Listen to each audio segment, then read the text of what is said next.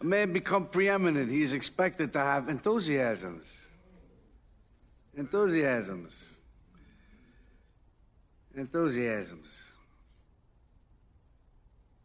What are mine? What draws my admiration? What is that which gives me joy? James. Music. Baseball.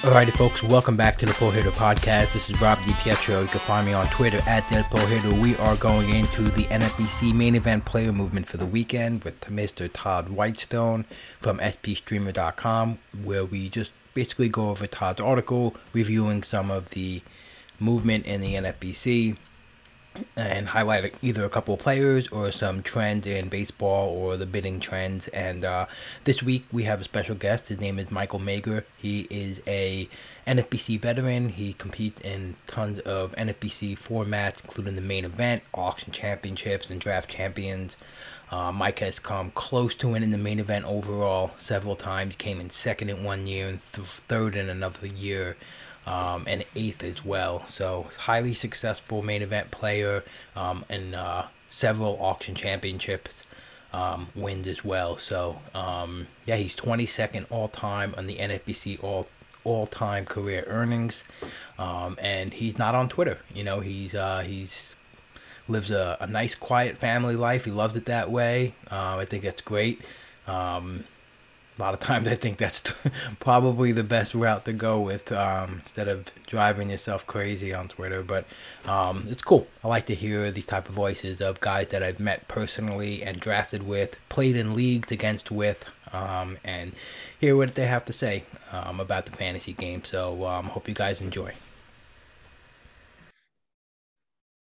All right, folks, welcome back to the Pull Hitter Podcast. This is Rob DiPietro, the Dead Pull Hitter, going into our little fab review player movement from the weekend. I have my normal cohort with me, Mr. Todd Whitestone. Todd, what's up today? Not too much, Rob. How are you today? I'm fantastic. We have another special guest, which is, I'm liking this every weekend. You know, every week we're going to get, someone to talk to about fantasy baseball.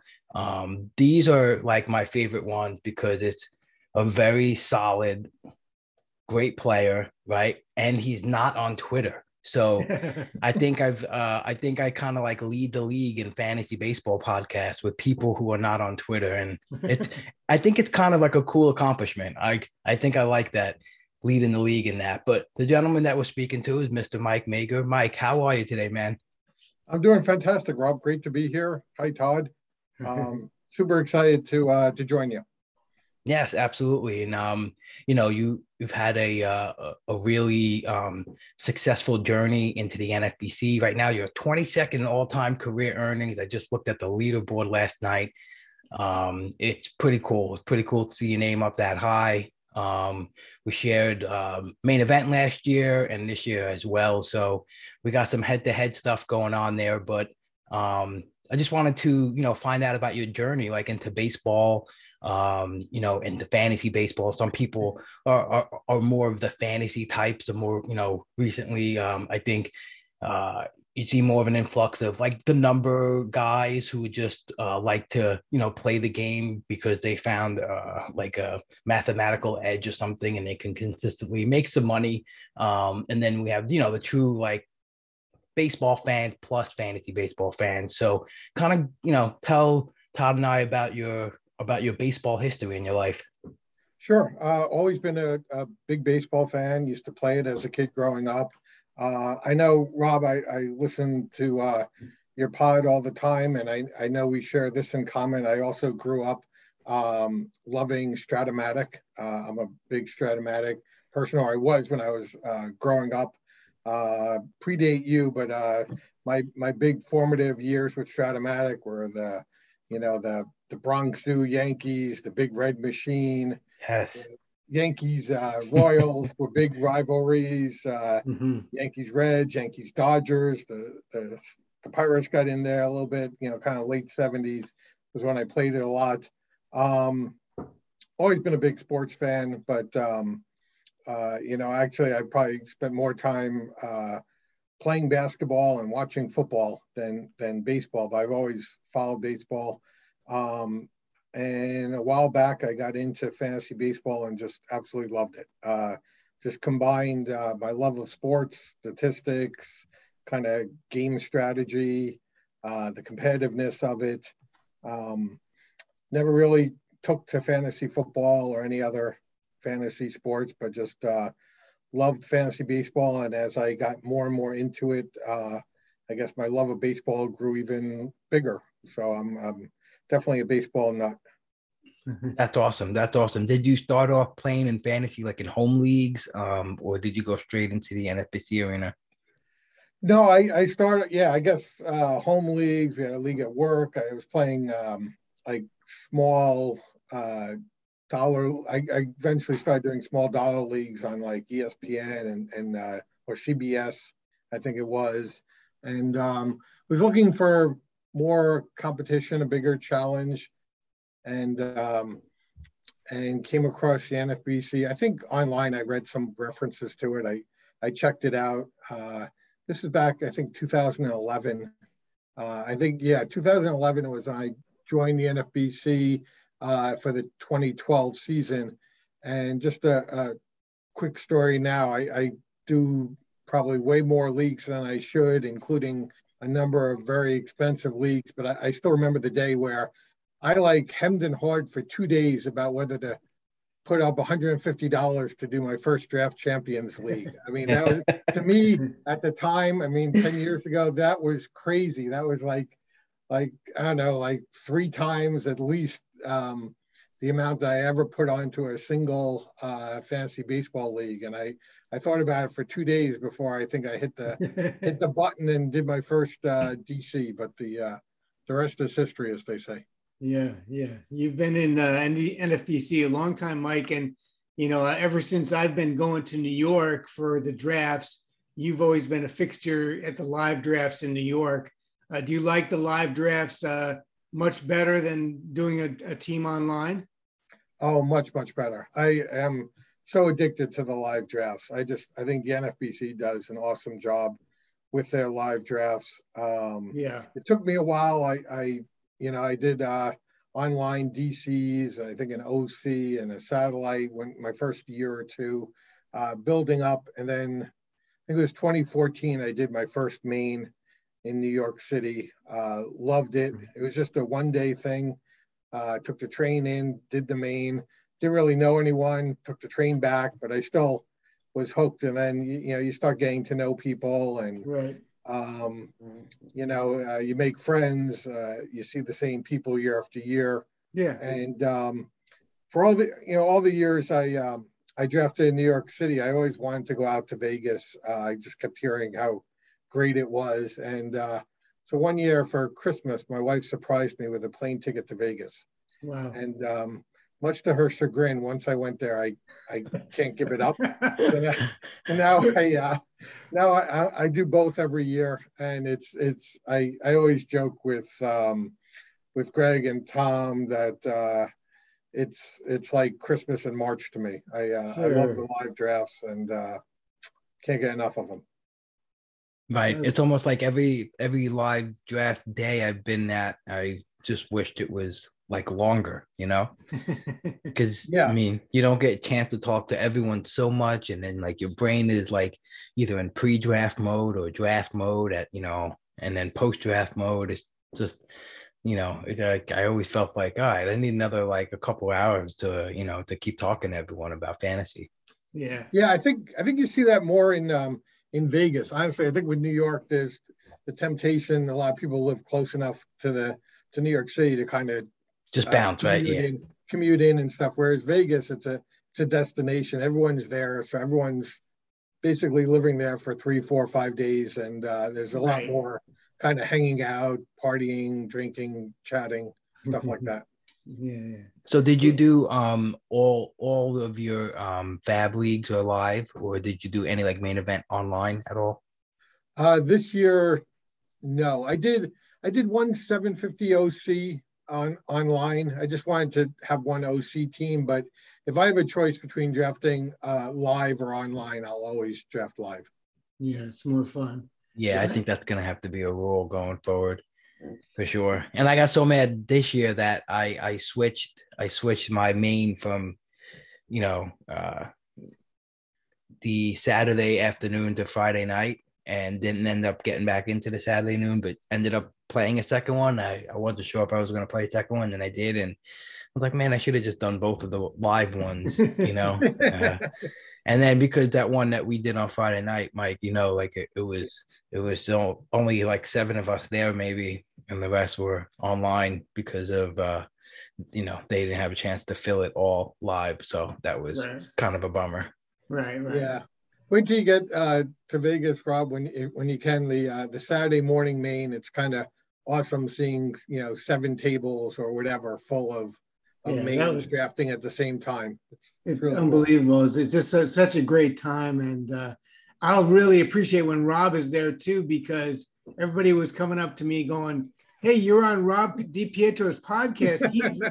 He's really great." And I was like, yeah, and it was like, no, but Rob's really great. Tell him. And I was like, okay, but do you anything else you want to say? No, that's it. Just tell Rob he's great. So I really I really wish you would be there to take these compliments yourself. I walk into the room. The first thing that catches my eye is Todd half asleep at the coordinator chair that he in New York. This is in New York. Yeah. He's doing like he's inputting all the picks into what was the first draft? The auction. It was an auction draft. Right. It was the auction championship, and I see this guy. He's at the end. Immediately, everyone was coming up to me. They're all on a second. I said, and texted Todd, "Wake the fuck up." And he's like, "Why do you got to bother me for? You look like you were going to fall asleep." Yeah, right. Good. Thank you. Yeah, the 9 a.m. auction is a labor of love to be awake for that. Yeah. So Mike, every time I see you draft, whether it's auction or snake, you always seem very organized. Like you've always got your, especially the last few rounds when some people seem like they're not 100% sure what they want to do. You always seem like you have a list of targets that you're really hoping to get in the last 7 or 8 rounds of every draft, or the last, maybe the end game of an auction. Is that accurate? Do you think you really have a lot of targets late that you're trying to make sure you remember? I guess I'd say I have some, and others I'm just trying to figure out what I need to fill in the pieces based on the prior rounds. But I'd say, as much as I love the draft and love seeing everyone and stuff like that, I mean, once it gets started, I'm kind of really focused, and I don't take any picks off, and I'm like, you know, just zoning out the world and concentrating until the last pick is done. Right. Yeah, you look pretty locked in. I sat next to you, and I was observing, and you're just very like cool, calm, and when it comes to you, it's pretty much no hesitation. It's a pretty quick pick right off the bat. You sniped me several times this year, which was really a pain. It started off with Polanco, and I was like, motherfucker. And then it was Contreras, and then it was Bailey Ober. And then I remember it was later in the 20th round, 20-something, and I picked Chad Green, and you gave me this look. You were like, oh.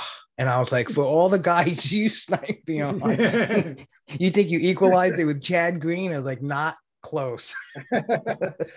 Well, I will say 2 things, Rob. It was necessary payback because one you started the draft with Ohtani at 9, and I was going to take Ohtani at 10. So you started the sniping. Okay. And also the worst one was, if I recall correctly, at the 6-7 turn last year, you sniped me on Marcus Semien, and that pissed me off for hours. I had just taken him in the draft the night before at like 7-8, I think, and I was all set to take him at 7-4, and that one stuck in my craw because I was all over him, and I was right for a change. Oh yeah. Wow. Yeah, he was good for me last year. He helped my offense a lot in our league, for sure. I don't remember uh I don't wow, that's where he went last year. Like I kind of remember that, but you know, doing all Yeah, these drafts now and you kind of wow, like that was a pretty good range for what he did last year, right? yes. Yeah, I think he was like going eighth, ninth, like at most of the drafts, and I was kind of jumping him around or two, and he was going even later in the early drafts. And honestly, the only reason I remember that is just because he was a particular target of mine. I can't remember anyone else on your team and hardly anyone on my team, but Yeah, I just remember that one. you just remember that one. Yeah, Yeah, really. so I wanted to talk about our league last year because we had a nice little run down until the last week of the season. But I I have the weekly standings from last year, and with the exception of week 1 and 2, your team never went below 100 points all year, which is so consistently at the top. And then week 23, you took, I think, a 9.5 lead on me. And I just remember kind of thinking in my head that, this might be it, but I just remember how much time I dedicated, to like, I'm like, just make sure I was looking at every single thing. I feel like all the weeks we're consistently grinding out time and effort, but those last couple of weeks, where you have to close, where you're really looking at, Friday to Sunday, like even more, or just every single thing, you're thinking about every single thing. And luckily I was able to pull it out. And then we also had Mark who came from like 70 points to like 100 points in a matter of 10 weeks. That's probably because that's when he started to look at the standings, because he's big on not looking at the standing, but when he actually did start looking at them, he came storming right behind us. But yeah, so what do you remember from the last season in the main? Yeah, I saw you coming up. I remember for earlier in the season, someone else, I forget who, was kind of duking it out with me for first place. I remember noticing you making your move, and so I started paying more attention to your team. I'm not just saying this. I thought you did a fantastic job managing your team down the end. You deserved to win that league, but it was very close. I remember like being willing to like sell a family member for some saves the last like week or two. I was like, I think in 1 week I started 5 or 6 closers, and like everyone was getting saves except those guys, or they yeah, right, when you really need it. Yeah, they'd be all lined up, and then the team would score an extra couple of runs to take a 4-run lead going into the 9th, and just that sort of thing. But no, you did a fantastic job. I remember. I think like on a Friday night, I got back ahead of you, and I was like feeling pretty good. And then by Saturday night, I was miserable again. I think the season was ending on a Sunday, but I remembered like being in the lead on going into the Saturday's games and having a bad day, and you took over first. And then Sunday, I almost went apoplectic when like Mark Schreiber, who's just such a fantastic player, gained like 3 or 4 points. And at some point, like in the last hour of games, he tied me for second, and I was having a conniption over that. Unfortunately, Yeah. I think I pulled ahead of him by like half a point and held on to second. But I think I texted him afterwards, like, you got to teach me how to gain 4 points on the last day of the season. I just don't know how to do it. But Mark's a great player, and he's just consistently up there in every league I've battled him in. And so yeah, I just thought it was a fantastic race. I mean, some of these leagues, it really comes down to a couple of runs, a couple of saves. Anytime you think of relaxing during the course of a season, you think of leagues like that where it really comes down to the wire, and you just can't leave stats on the table. Yeah, I mean, I tracked the main event leagues, the 43 last year, and there were quite a few leagues where, the last week or 2 weeks, it completely flipped in terms of standings. It wasn't just the league that you guys are talking about. So it is possible. You got to keep grinding. Otherwise, you're going to be the one that gets passed for sure. Yep. No, I agree. I make a lot of mistakes over the course of a fantasy baseball season, but I one thing I don't do is it's never due to inattention or lack of effort. I tend to really live these leagues. Right. One thing that, I think we just kind of find ourselves talking to others about is like, how do you know, if you're like, what's the point of putting in too much or consuming too many things? Is there a point for you when you ever maybe take a step back and ask yourself, like, if maybe if your eyes are in too many places, or like, I have to like change my process or be like more efficient. I'm always trying to think of like in my head, like ways I could, spend less time at it, but still like not, make sure I look at everything I want. It's hard. Yeah. It's a constant battle. I think part of my challenge sometimes is of my own making. I love drafting. I love playing fantasy baseball. I love going to New York City and Vegas to draft. And I guess when I make the commitment to travel to both cities and stay over and stuff, I want to draft while I'm there. So I sometimes struggle with having too many fab leagues, and I wonder if that impacts my performance at times, that maybe I would do a little better if I had fewer teams to manage. And then the other thing I struggle with every now and then, to be honest, Rob, is I tend to get very into my leagues and I really want to do well. I'm an ultra competitive person, but then I also am making a conscious effort not to let how I do impact my like happiness and my life. Yes. I'm not going to, I am very happy with my life and blessed, and a lot of good things. I'm not going to let myself get too hung up over where I'm finishing in a fantasy baseball league. So, but every now and then when you get really into it, you got to take a step back, I think. Yeah. Right. So how many fab leagues do you have this year, Mike? I have what I think of as 9 big leagues and 9 fab leagues, and there's 1 or 2 others that I don't honestly spend much time on. Okay.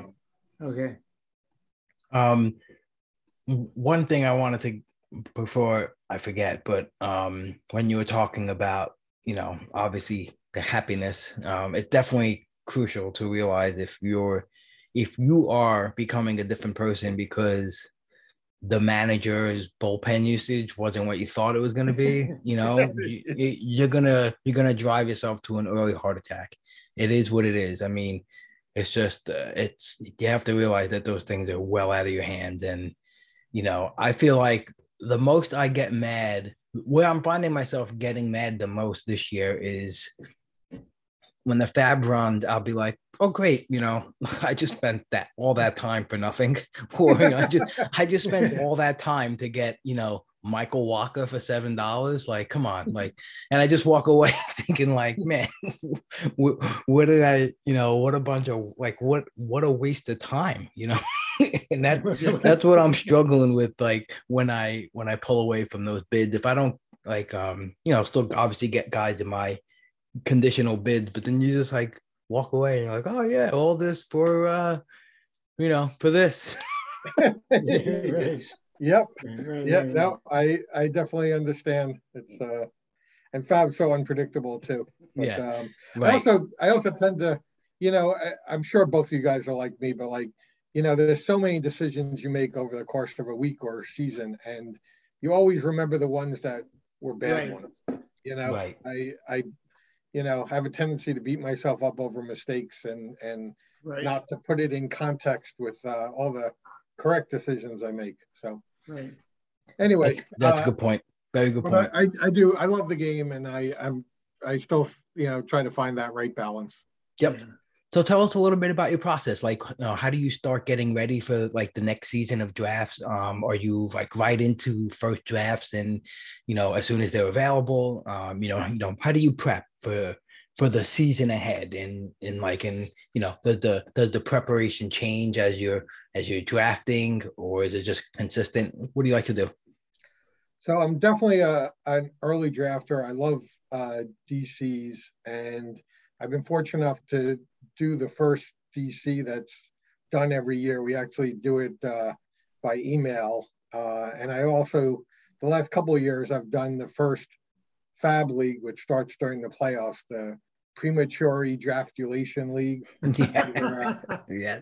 These are all, a bunch of guys. Dan Kenyon in particular is a friend and mentor who I think led the charge for a lot of these. Mike Machado's in a bunch of them as well, and a bunch of other folks that I'm friends with. I won't name them all here, but so I do draft early, and I tend to start my prep early. What I like to do is after the season's over, try to relax, watch the playoffs, enjoy the playoffs, and then I start getting the itch to start getting going again. And so yeah, I kind of start my my prep like late October, November.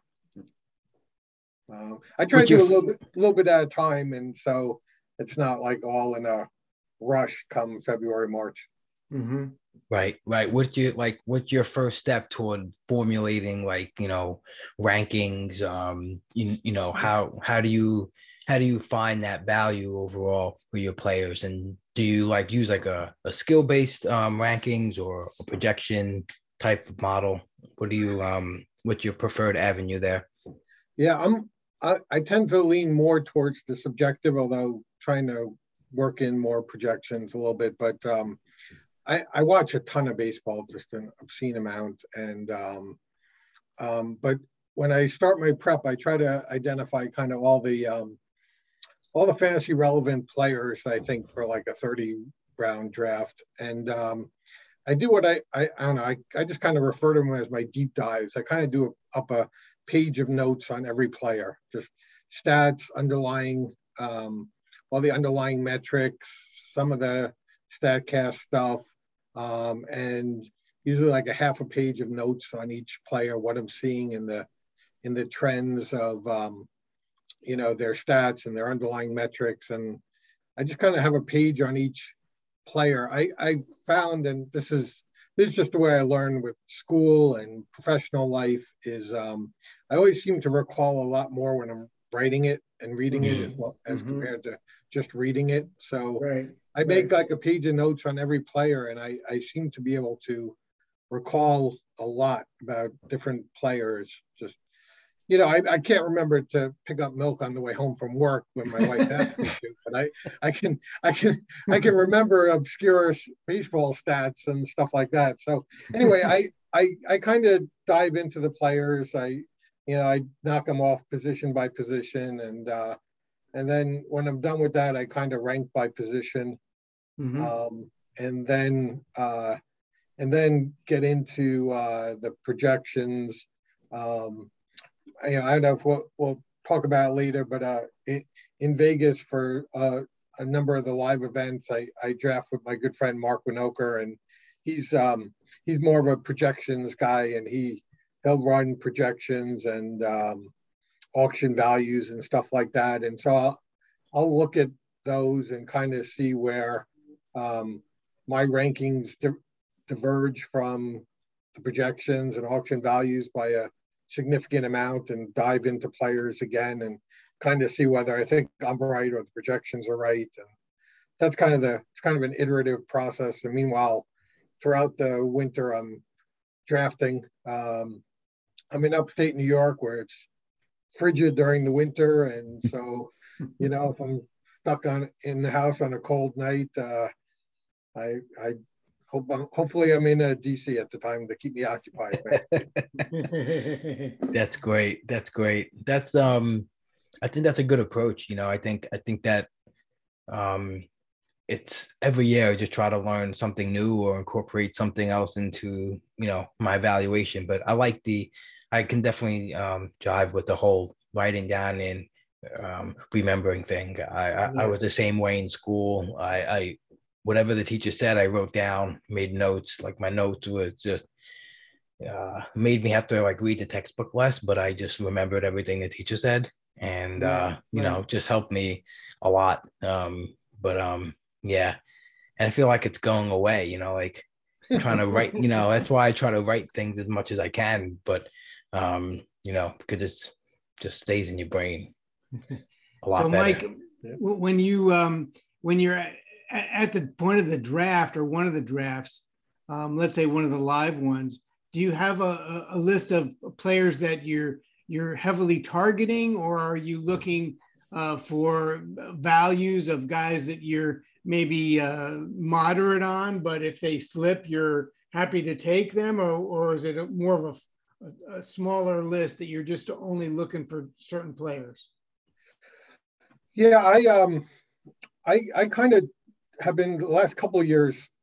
I've made a focused effort to make sure I'm leaving a draft with a lot more of my guys. You know, the guys that I really like. But you know, it's always a challenge to execute, especially in, I think, snake drafts. You can only control where where you are on, you know, in the snake and what other people are doing. But what I found helpful the last couple of years is I try to basically I use like paper and pen to draft, and I kind of group players into, you know, my definite targets, the ones I'll take at a good price, and the ones I don't want. Right. And I will not in recent years I will not draft someone who I have, you know, coded in red, who I just don't want at all. Yeah, I was just gonna say, because a lot of people will end up taking that, you know, like, oh, he's so far though, and, you know, like he's fallen so far. So you're not into that at all, right?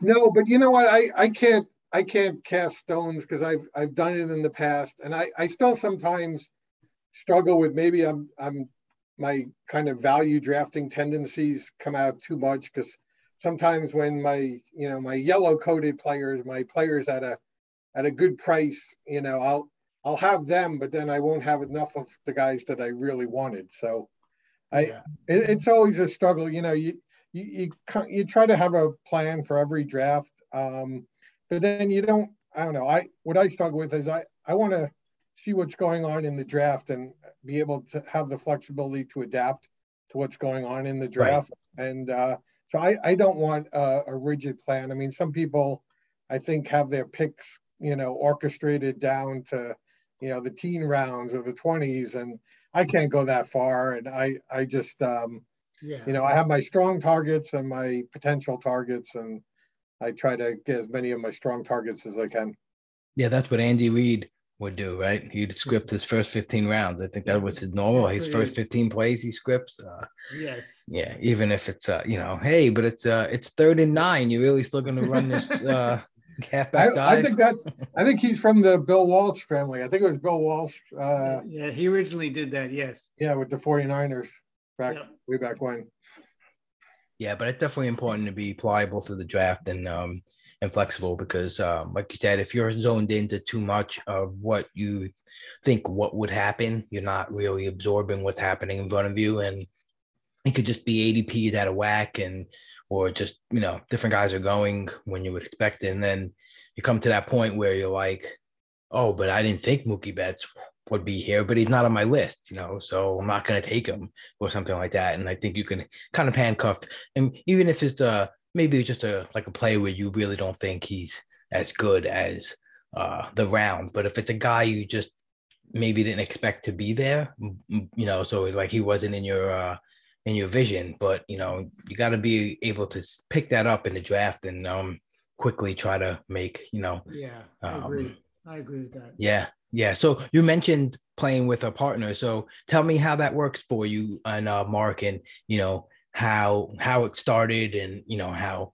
you guys like to team up, and what do you get? What did it help you with? And, you know, like during the week, or like, is there anything specifically that you guys like to assign, or are you both doing everything? Sure. Yeah, I mean, Mark was in some of the DCs with me, and we would chat in the in the chat room way back when DCs lasted too long and people chatted in the chat room. And then he, for some reason, drafted live in New York City, and we met, we hung out, talked, had a good time meeting him and stuff. And then he reached out to me, asked me if I wanted to partner on a team together in Vegas the next year. And I had never even thought of contemplated partnering with anyone, but I thought it might be interesting, and we talked about it. And of course, it's always nice, I think, to have one other person in the world who gives a crap about your fantasy team. My wife doesn't want to hear it. My kids don't want to hear it. No one I know really cares. But if you co-own a team with someone, they care. And Mark and I mean, I think he's a great player, but we definitely have different approaches. I'm much more subjective and from a lot of watching of games, and he's much more comfortable with stats and numbers and projections and valuations. And so we talk things out a lot, and we have our own solo teams where we do what we want more, but we do a lot of discussions during the off season, kind of prepping together for our Vegas drafts. And I think he walks me off the ledge when I need it. I try to do the same for him when he needs it. We're good at catching each other. Like when we talk about things, I may forget something and he'll remind me of something, and I try to do the same for him. And I think it's a good process. I mean, I think doing Fab, every now and then one of us will kind of need to be reined in or pushed up in the bidding, and so we do that for each other. Right. So for us, it's a lot of fun. I think that more than anything else. I mean, we've had some decent success together, but he's also become one of my best friends, and a very close friend. And we've had a great time owning teams together, great time drafting them, and and it's like a voyage we go on together for 6 months. Yeah, he's a great guy. I really like Mark as a person, and he's a good player. I think it's great to have a partner just because, like you said, they catch you with something, you can make a suggestion and then they can take a look from a different way, and you sort of can reconsider your opinion. So I really think it's valuable. Like you said, even if you don't have more than a couple of teams with a partner, you still it's still helpful for your entire draft prep to talk to someone else. Yeah, I think so. And I mean, I think it works for our shared teams. And I think it's also good having our solo teams. I mean, I think our styles mesh well together, even though we come at it differently. We tend to like, we tend to be in agreement on, 80 to 90% of the player pool, but there's always some guys he likes a lot that I don't want any part of, and vice versa. And so we have our solo teams, and that's where we roster those guys. Sure. When we had James Anderson on the show, he said something that I think I'm going to ask everyone who plays with a teammate, because it was so fascinating when he said it, because it was always on my brain, and he said it out loud, and I was like, wow, someone else actually thinks about this. But he says, because of his, non-conflictive nature, he doesn't want conflict or stress on his plate. If there's a player that him and his teammate might be at difference with, he just says, okay, just to, just for the sake of his sanity, and just for because he doesn't want to, worry about it. It's just something just okay, fine. Take that guy. Is that something like that ever crosses your mind, or that, that actually happened? Because I think it's fascinating, because that's what I did experience with times that I've had a teammate, and it's funny. It's great to hear it and be like, I do the same thing. So do you experience that at all? Oh, sure. I mean, I think, you have to be realistic. It's two different people, different personalities, and there's just 1,000,001 decisions that go into a fantasy baseball draft and running a team for 26 weeks. And so certainly there'll be, differences of opinion from time to time. I think when we first started doing teams together, I think both of us were, maybe too willing to agree and, too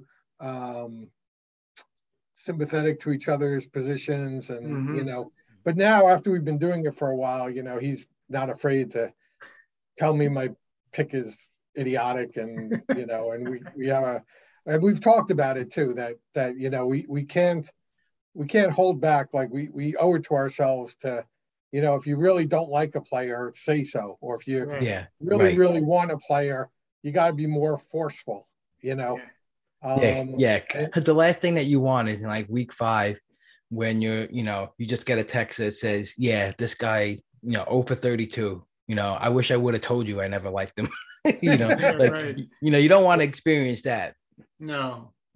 Yeah, no, I mean, I think it's there. I think both of us are, we're both very competitive, but we're kind of more on the laid back side personally. And so I think we both, we're trying to be as accommodating as possible, but, we've talked about and are much more forceful with our opinions, especially as we've, become good friends. We're not afraid to do that with each other. Yeah, it's easier once you've been partnered for a while. I mean, with James, he does speak up more with me now than he did at the beginning.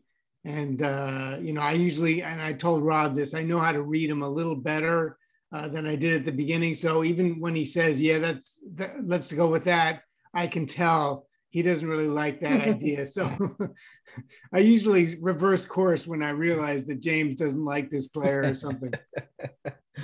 Oh, that's great.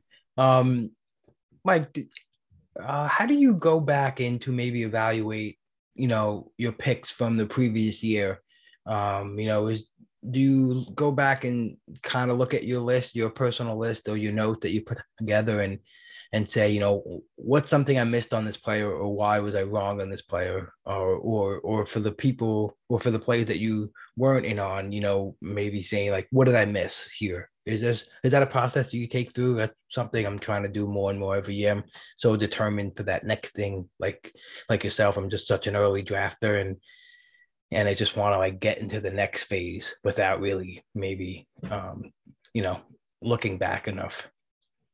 Yeah, I guess when you figure it out, Rob, I'd love it if you could explain it to me how to do it, because I think I need some help there. I think I look back at a very high level, and I try to look at the mistakes I've made or the things I want to do differently, but at a high level. I don't go back player by player and try to see what I missed. I mean, I think, maybe like I heard you on with Phil, who's just, an amazing player, and he relies a lot on his model and his projections, and so I think for him it's very important to optimize what he's doing, and so he's always looking for ways to improve it, and kudos to him. He's obviously doing a lot right.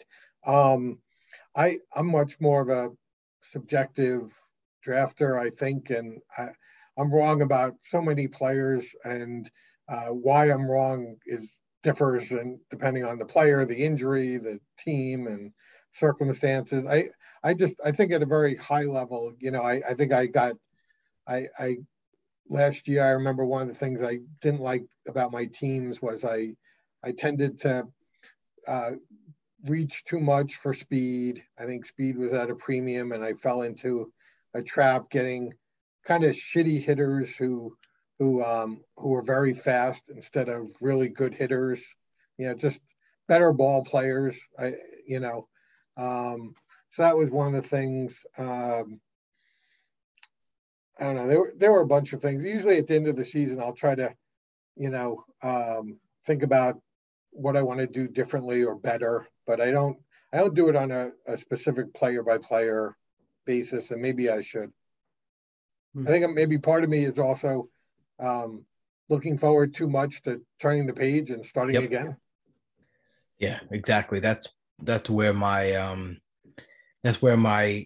focus is, just immediately to the next season. And I think a lot of it too is I know how much time it'll take to really make a firm, like, this is what I did wrong. If if you don't go on a player by player basis. But there's just so many plays that you might have, you know. I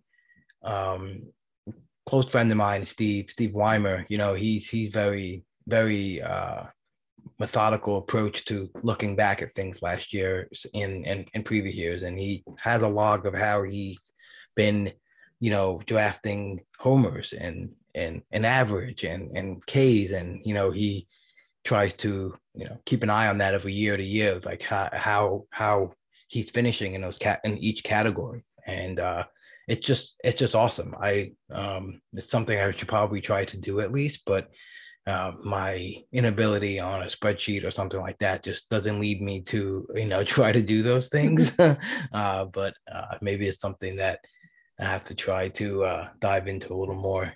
But yeah, that was actually one of the things that I wanted to get better at was for a number of years.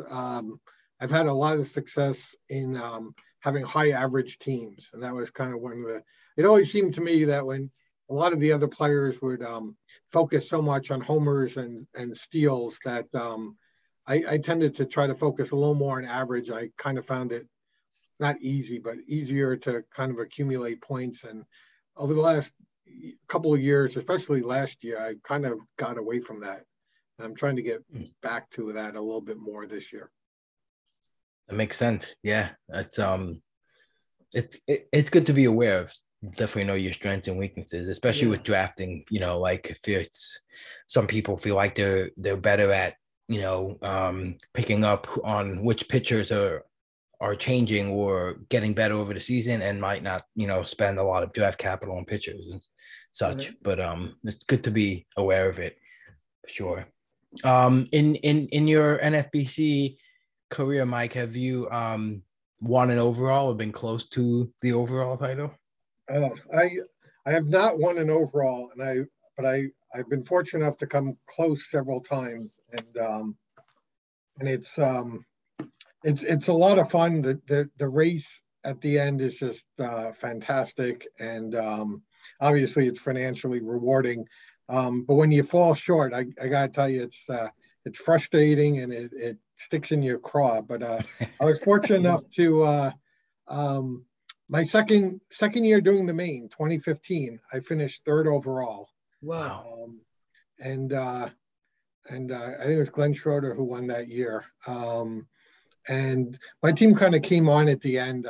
It wasn't even like that long of a race at the end. But then the following year, I came in second overall to Rob Silver.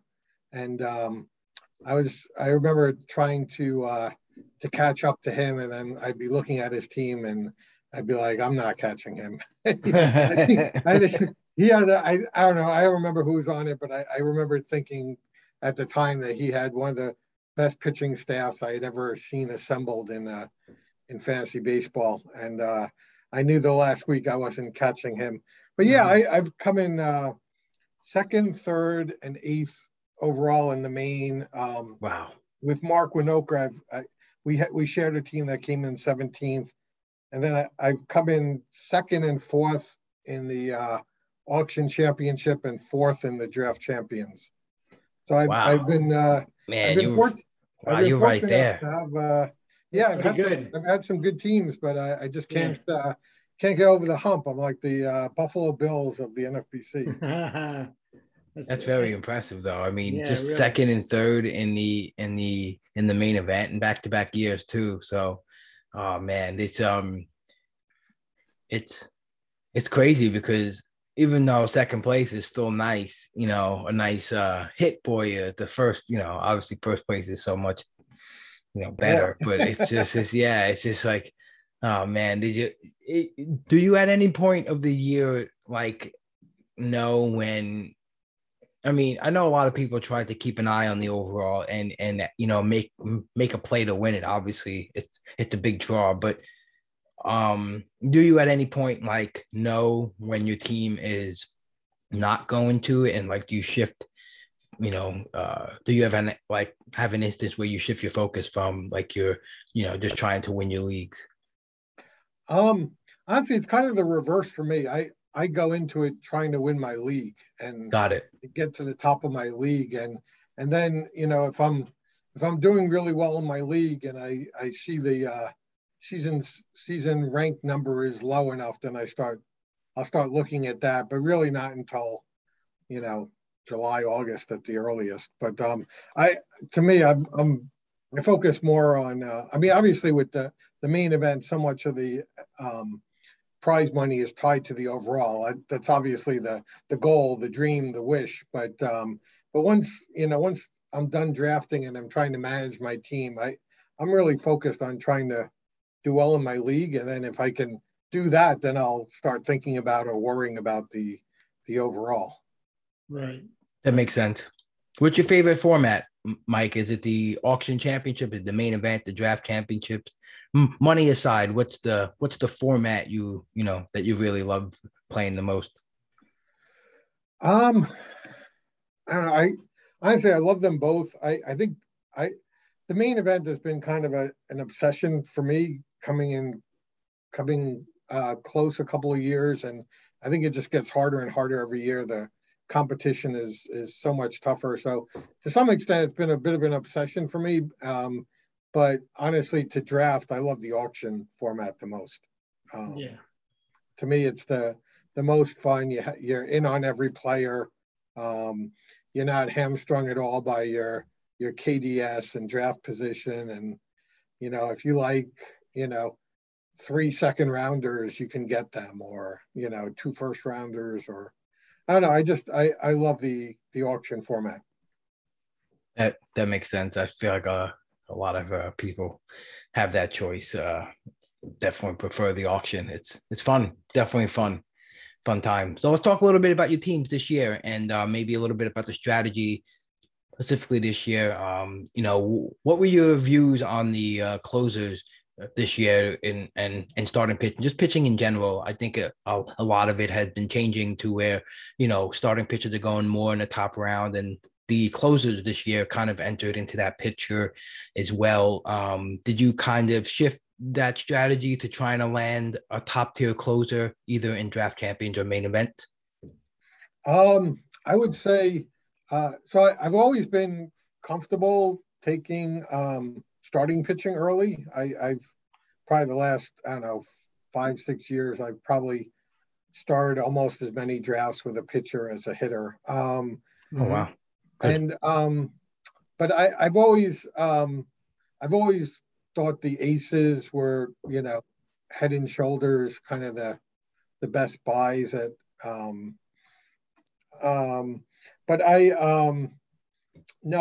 in the draft champions format, I tended to stay away from the really high price closers, probably maybe to my detriment, but I thought some of the prices were just, way too high for me for a closer, given the turnover at the position and the just the opportunity cost of kind of missing out on a 5 category hitter or a 4 category starting pitcher to take a closer that will get you saves, but in the ratios, it can be very helpful, but for a much smaller amount of innings.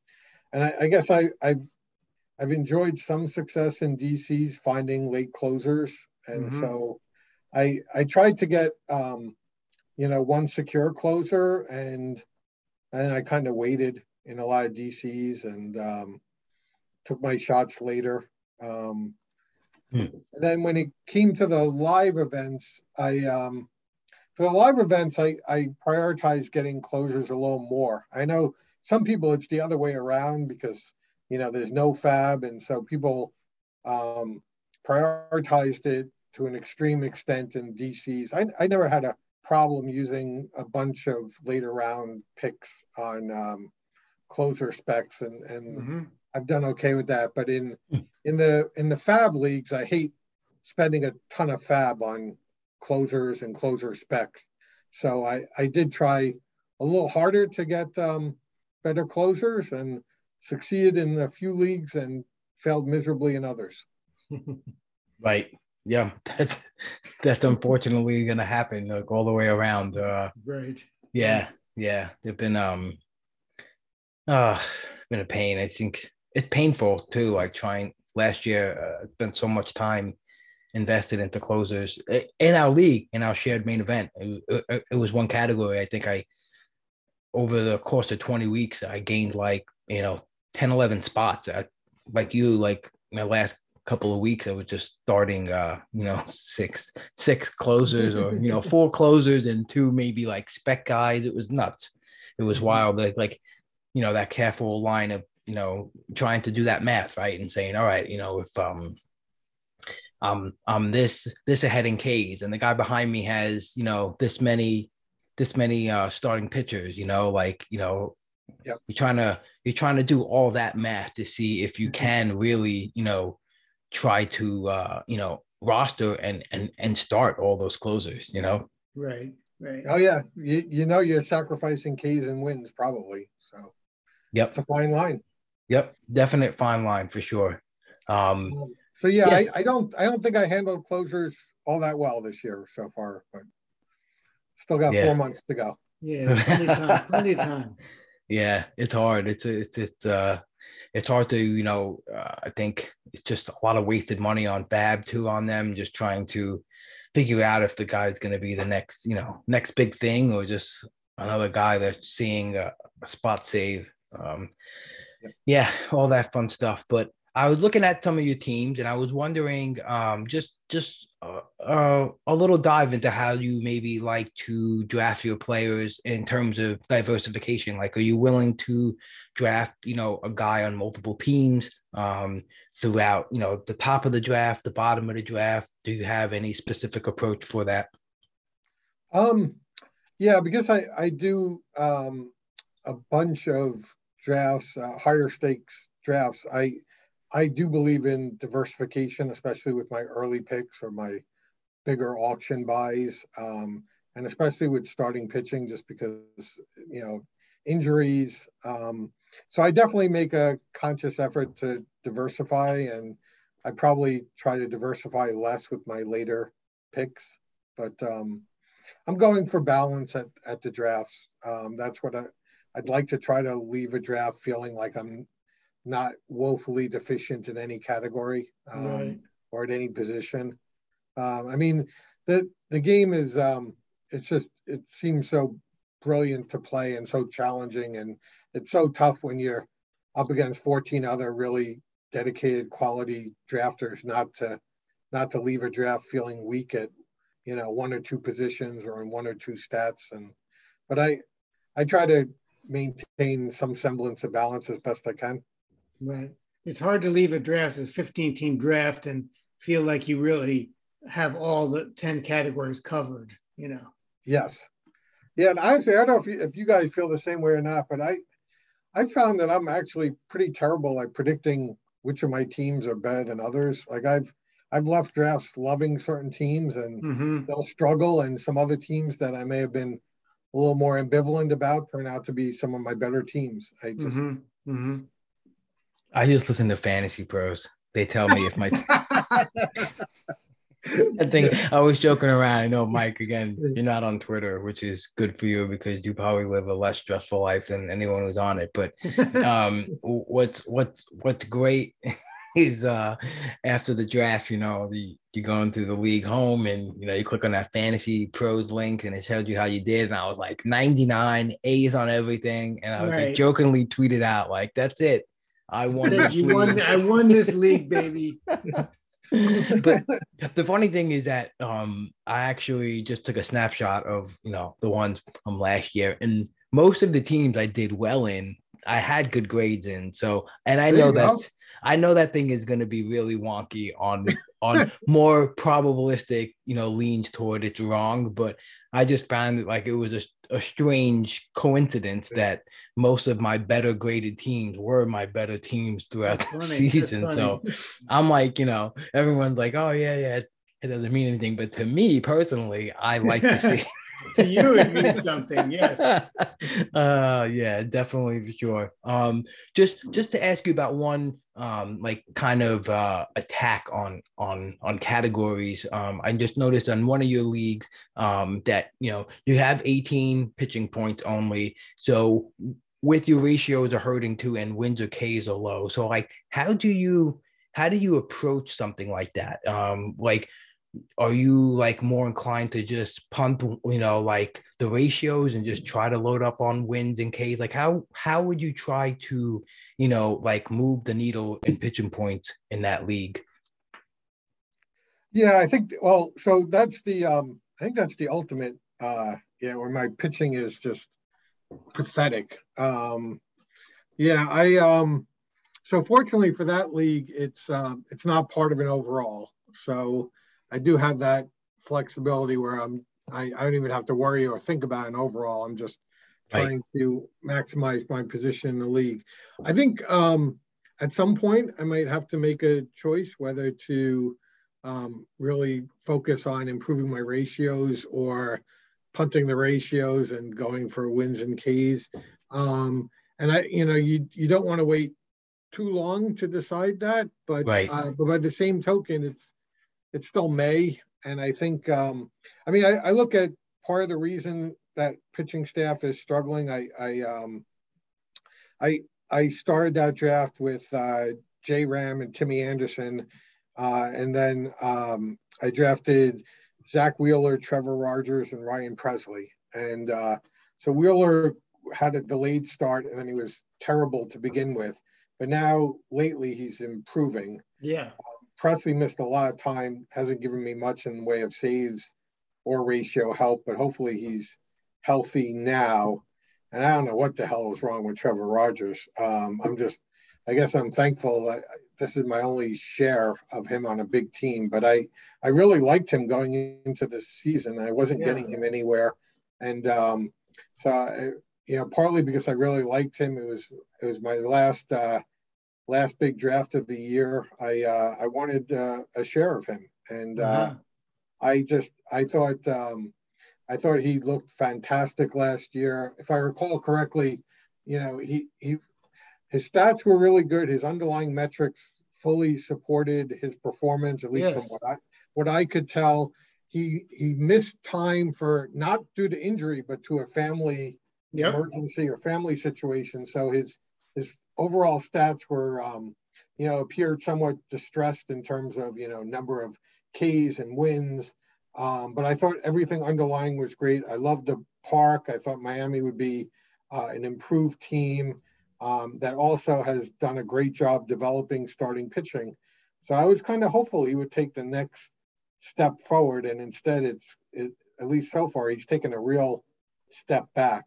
So I'm definitely struggling, and also I've made some bad decisions with Fab and lineup decisions that I regret. But that pitching staff is underperforming. Unfortunately, I have a pretty good hitting team there. So if I can get these three guys going, I think it'll help a lot. And I think this is I'm just looking 1 second at my draft. I think this is one of my Shane Baz teams. That's a guy I liked a lot. I saw him on a lot of your rosters. I wanted to ask you about him. He was kind of like McClanahan to me, where you looked at him, and once you watched him pitch, it's like, boy, I want some of that. He just looked so damn impressive on another team that knows what it's doing, developing starting pitching. And I looked into him, and he had some loose bodies in his elbow. They had a very minor surgery to remove him. They said everything looked great. I thought, he's been out. I didn't expect him to go on the 60-day. I thought I'd get him back by mid-May instead of second week in June. But I thought, given the discount, he was a nice upside play. And I usually allow myself one stash per team, or I try to limit myself to one stash per team. And that was a guy I liked a lot, just because in prior years, I found pitching so challenging. I didn't realize that this would be the year Martin Perez would be a Cy Young candidate, but I really liked Shane Baz. So hopefully if Wheeler and Trevor Rogers can come around and I get buzz in early June, maybe I can That doesn't start seem creeping it up. doesn't seem like such a bad situation to me. No, I mean, I some of the I also drafted like Huascar, who's been a complete bust. I cut him and haven't had too much success in fabbing pitchers, at least in that league. So Mhm. definitely, it's a lot of it's my fault, but it's still, like I said, it's May. I'm going to give myself another probably 6 weeks, and usually by the end of June, beginning of July, I like to kind of take stock on my teams, see where I am in the standings, and kind of figure out what I'm doing the next half. So Mhm. for now, I'm just going to, try to improve in all my pitching categories and hopefully make some progress. And if I don't, I'll have some tougher decisions to make. Right. Trevor Rogers is I don't have him on any team this year, but I had him on a lot of teams last year. And it seems like the last time I looked at him that his changeup just wasn't being placed where he was placing last year. It was really up in the zone as compared to last year. And if it wasn't in the middle of the zone, it was out of the zone where he was just completely off and not getting guys to even chase it or swing through it. The swinging strike rate on it is down 10%. The whiff per swing is down, but also like the launch angle of the balls being hit off his changeup, everything changed to it's being lifted more. So he's definitely, I think it's just a location thing, and it'll play off of Could be. who knows, but I heard Rob, I heard a rumor, no, unconfirmed that when Todd hears a rumor, that's it's really you can really bank on these things that I hear. That he might have been tipping his pitches, especially his changeup.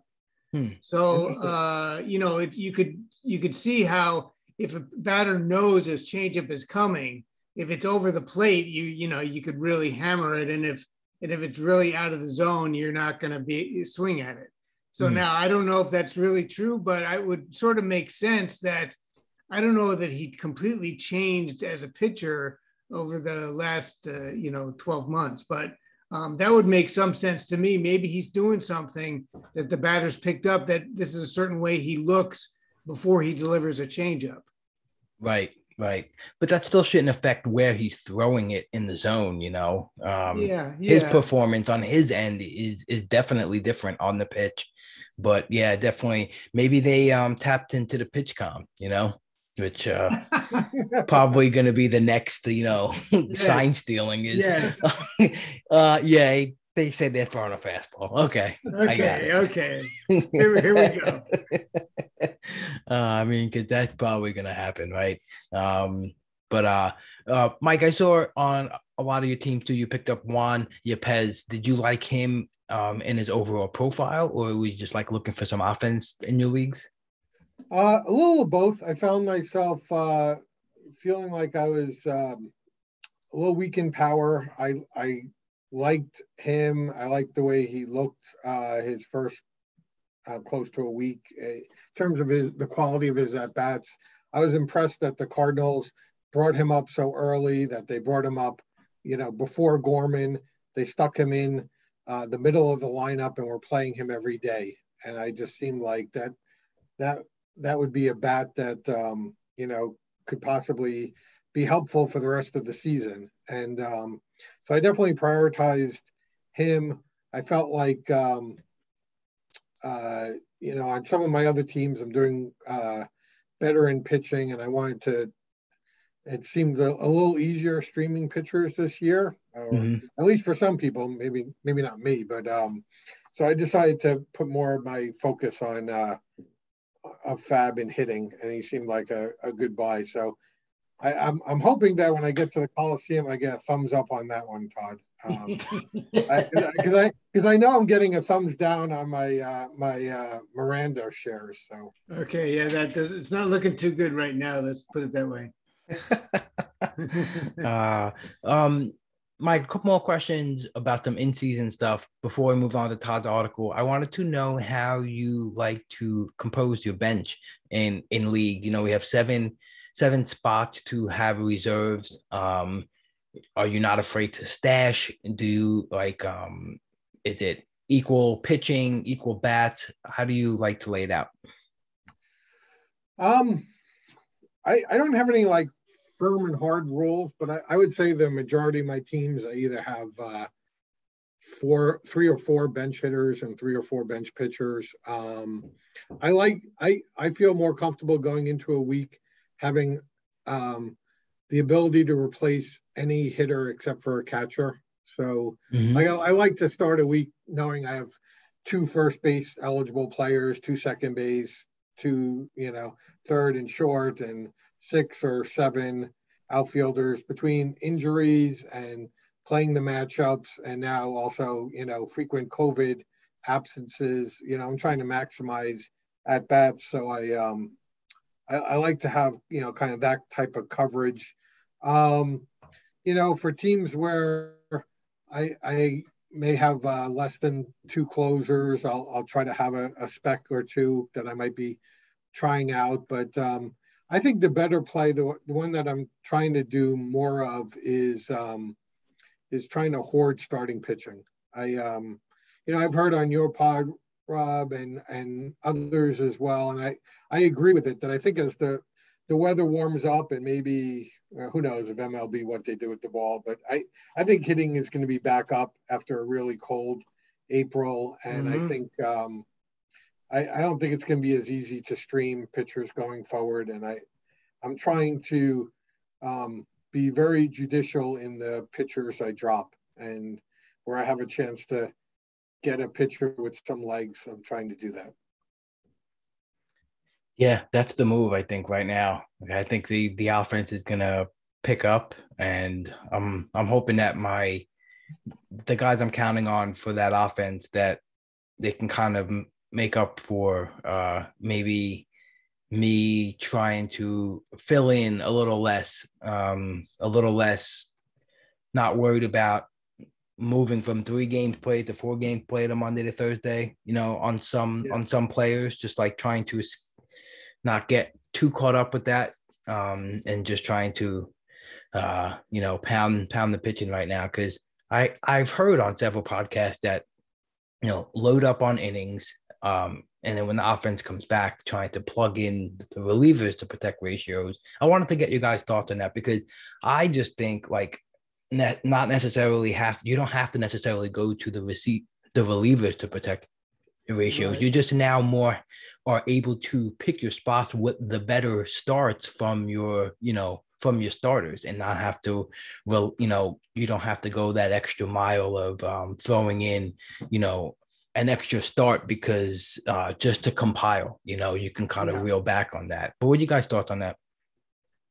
Yeah, I would say for me, I do like to keep my ratios as best as I can all year.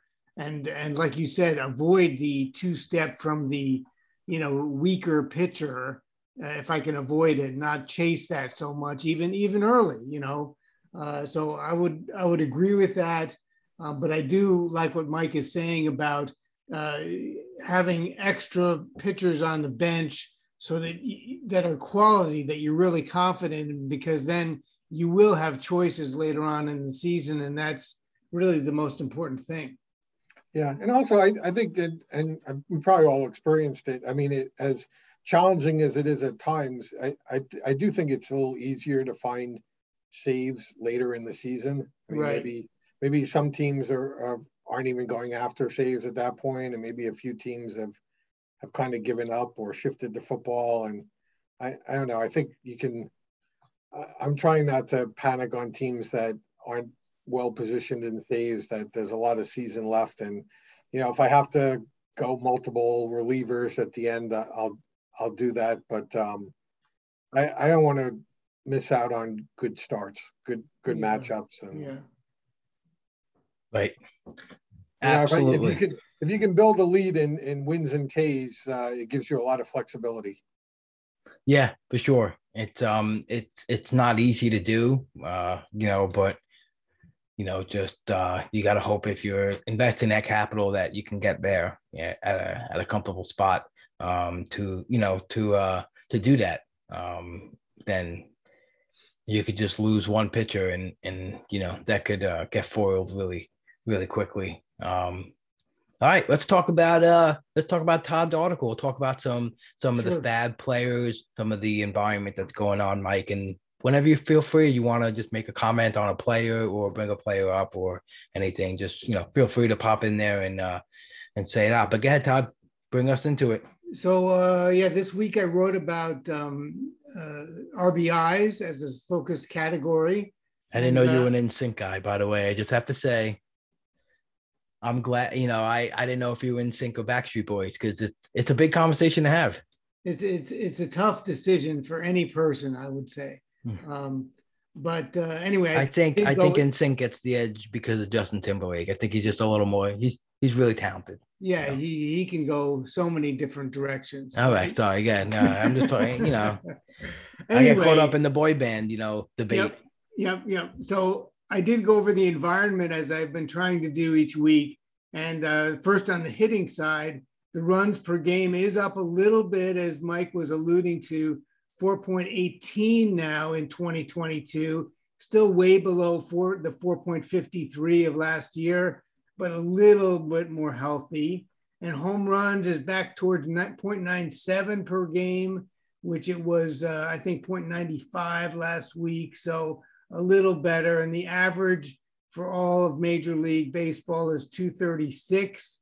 And it was, I think, 234 last week, and it was 244 of last year. So things are a little higher. I'm not convinced it's going to snap all the way back, but certainly the hitting environment is a little stronger than it was before. One thing I caught, I just wanted to throw out there last week's batting average across the league was 248, which, definitely a good boost, but the K to walk last week was 22% to 7.6% walk. Last year, over every single week, the lowest K week was 21.9%. So it was like right there at that lowest mark it was last year. And the lowest week for walks was 7.9. So the 7.6 last week was the lowest walk percentage from last year to this year. So it's just interesting. And yesterday, teams batted 253. I know it's just one day, but it's definitely things are changing. But the strikeouts and walks thing is pretty interesting, to note. Yeah, I did show that in the pitching chart, Rob. Strikeouts recorded is 8.36 per game, and it did drop from last week even, and it's way below 8.68 of last year.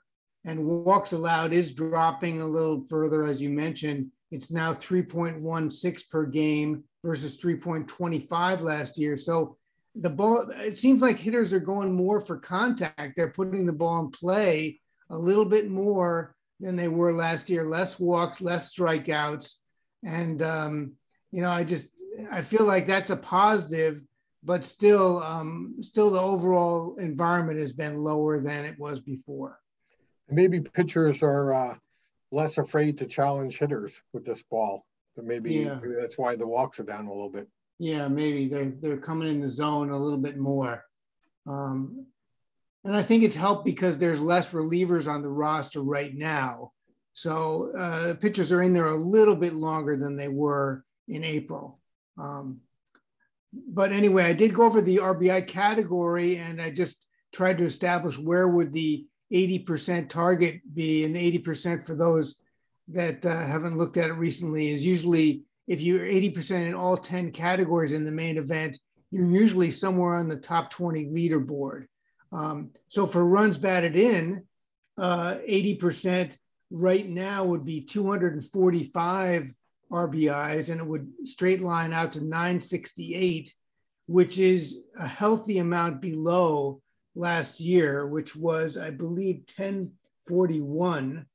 And 3 years ago, because I'm skipping 2020 because it was a short season, it was like 1105. So it's way below 2019. So you don't need as many RBIs, which I guess is the good news. The bad news is that they're harder to come by. So maybe your total looks a little bit more anemic at this time of the year, but certainly it's a little, you need less big boppers to get to the number. Where do you guys stand in your RBI count right now in some of your leagues? Are you guys close to that number? For me, go ahead, Mike. Go ahead. Oh no, I got too many damn teams. It looks like I got so in that ultimate I have 258 in RBI. Okay. So I'm ahead of that. But in my diamond, my pitching's better than my hitting, and I'm only at 221 in RBI. So definitely have some work to do there. Yeah. I have in the two mains I have with James, where one is like you doing well in the 250s, and one is low. I forget exactly where, but it's in the low 200s. Rob, what about you? Where are you at for RBIs? In my mains, 248 and 260. That's nice. Very good. You're right on the number then. I'm trying to be on all the numbers that you're calling out every week, Todd. That's my goal. All right. I'm trying to guess which category that you're going to do next week and just be like, all right, on this week, I'm going to work on this category because I have to be on Todd's good list. Well, it's on DraftKings now. Which category will he do next? So if you want to bet on that, you can. Yeah, I mean, why not? I think where were we? I don't know where I was discussing this with, oh man, I don't know which draft it was. I was doing a draft. I think it was, I think it was an auction DC. And we zoomed. It was a couple of us who zoomed up to do the, because we were in the draft, so we just wanted to talk and we were kind of guessing like.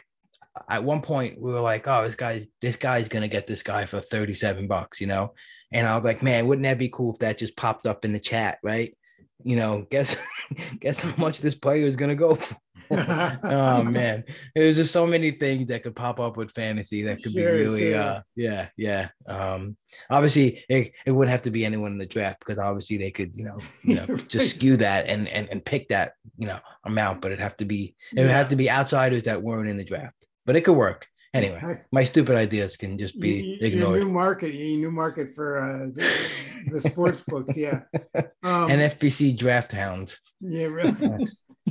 So I did also list the top 20 players in RBIs as of Sunday morning, and Jose Ramirez was the number one guy. He's having a great year. Again, he's drafted very high, so that's, I guess, to be somewhat expected, but he's still very good.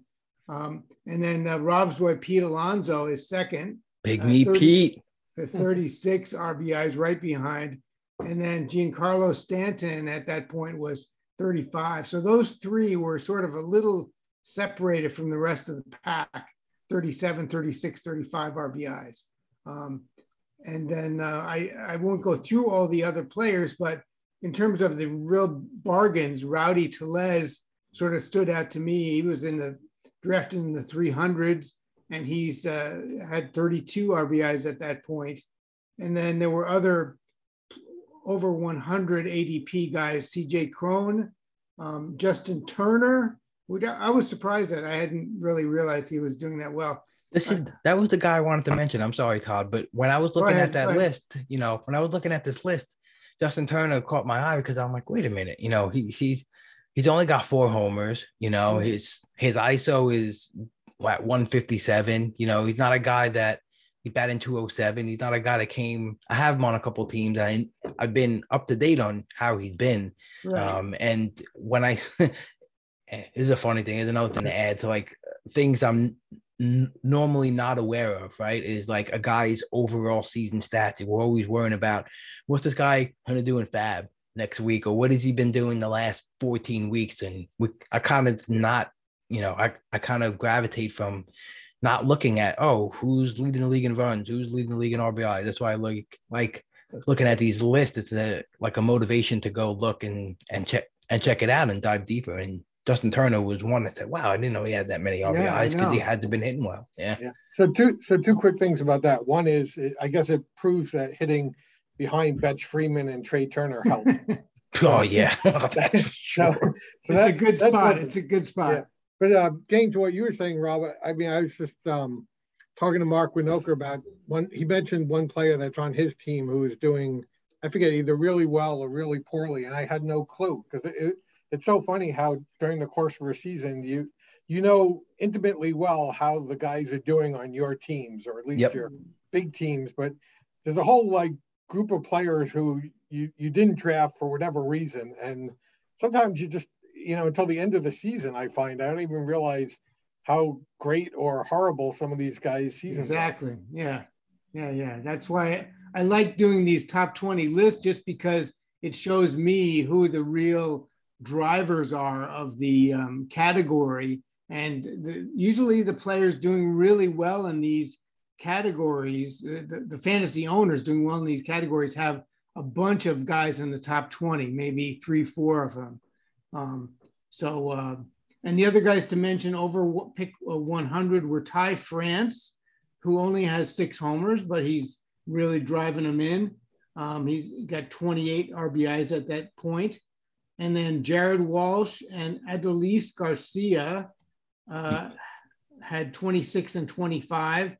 And then Anthony Rizzo, I think most people are aware of, but he had an ADP of 181, so he's really outperformed that. Yeah, Rizzo's been really good all year long. Yeah, I think he's, going back to the Yankees helped, and just being able to stay healthy. He was a guy that I think every time he came around at his draft spot, I was just, man, I don't think he should be here. I think he should be a little higher, right. And just didn't get enough of it because, but solid. I only got one big share of him. It's in my auction team that's doing well, and he just homered today. Yes, he did. But he's only hitting like 233. So it's kind of funny. Some of the, you think someone in the league leaders for RBIs would have at least a 250 average, but not in today's game, I guess. Yeah, he started out really hot, and then he's had a little slump, but I still can count. I think I can count on him for a good solid season all the way around. Maybe not huge amounts of homers, but a good solid season. Absolutely. All right, what do we got next, Todd, in this list? Was the leading Fab ads for the week, yes. Main event. And no surprise to both of you, I'm sure, that Nolan Gorman was the number 1 ad. He was added in 46 of the 47 main events because he was held in one main event league. The highest winning bid was 482. And the lowest winning bid, which is pretty impressive, was 101. So nobody got him for under 100. Wow. So that was pretty impressive. And yeah, that's definitely impressive. I mean, I was expecting him to go for fairly high numbers, but I wouldn't have guessed these numbers. Yeah, even absolutely. I didn't think it was going to be that high as well. I thought it was going to be a little lower. Like the median winning bid was 258. The median runner-up was 177. I thought it was going to fall more like, 150-ish median winning bid. True. But that's, I think what we get into play too is a lot of times is not only the fact that he was hitting the cover off the ball in the minor leagues, but that Yepez got off to a great start as well. So a lot of times, and not saying it's not going to happen that he, won't hit as well, but a lot of times it'll happen to be like, that recency bias of this, how good Yepez has done. Same team, right? Same thing. You get called up. He's going to be an offensive force. It's like, oh, it's a lock. It's going to happen with him too. I feel like that has a lot to do with the amount, that they go for. I think the other thing that's at work usually is the week after there's a big free agent ad like George Kirby, the people that did not get Kirby sort of are determined to get the next big ad, or I maybe that's a little overstated, but I think that they really want to get the next guy. They don't want to wait until June 20th or whatever. So I think that drives it a little bit until people are sort of out of bullets. Anyway, I like that. What do you want to name that, Todd? What do you phrase that? Like the hangover bid? like the not getting a player hangover bid, yeah, or the double down. Yeah. Yeah, the mad at losing a player last week spillover bid. Yeah, like Mike Mager got George Kirby, and I'm really angry, so I'm gonna, I think it's funny too how much it's a 162 game season, and everyone knows it's such a long haul. But what a player does on a Saturday and Sunday before the Fab has such an impact on the price sometimes. Right. And, I mean, he looked really good. I wonder if he went 1 for 10 in his first 3 games. Where would the prices have been? Right. I mean, it's the same player, but I'm sure you guys have experienced it where you kind of like someone really like kind of under the radar, and you really like, oh, I want to get this guy this week, and then Sunday he hits 2 home runs, or he does something to a pitcher and drives the price up, and you're like cursing all day. Yeah, that's terrible. Well, there was an example of that this week, Mike, because Matthew Liberatore, I don't think he was going to go for the $300 level anyway, but he had a sort of a rocky first start, and he was a rookie. And I think if he had gone out and pitched 6 shutout innings with 10 strikeouts, I think he would have been over 200s in most cases. So I think it still holds, if people get that. Rob and I were talking last week, the 2 things that drive it are the homers and the steals, especially if they get them together, or of course, if somebody gets a save that nobody expected. Those 2 things can really drive up the free agent bidding. But anyway, I don't know, Rob, if you want me to read all these top players off, but is there anybody you guys want to discuss further that's on the top acquisition list? Yeah, Mike, what do you think? Is there anyone you want that you specific? I have some guys in mind, but if there's anyone you want to bring up, go ahead. Yeah, I mean, I think a couple of the pitchers that either weren't drafted or were drafted pretty low, like Johnny Cueto and Brady Singer had like really impressive starts. Right. I thought, and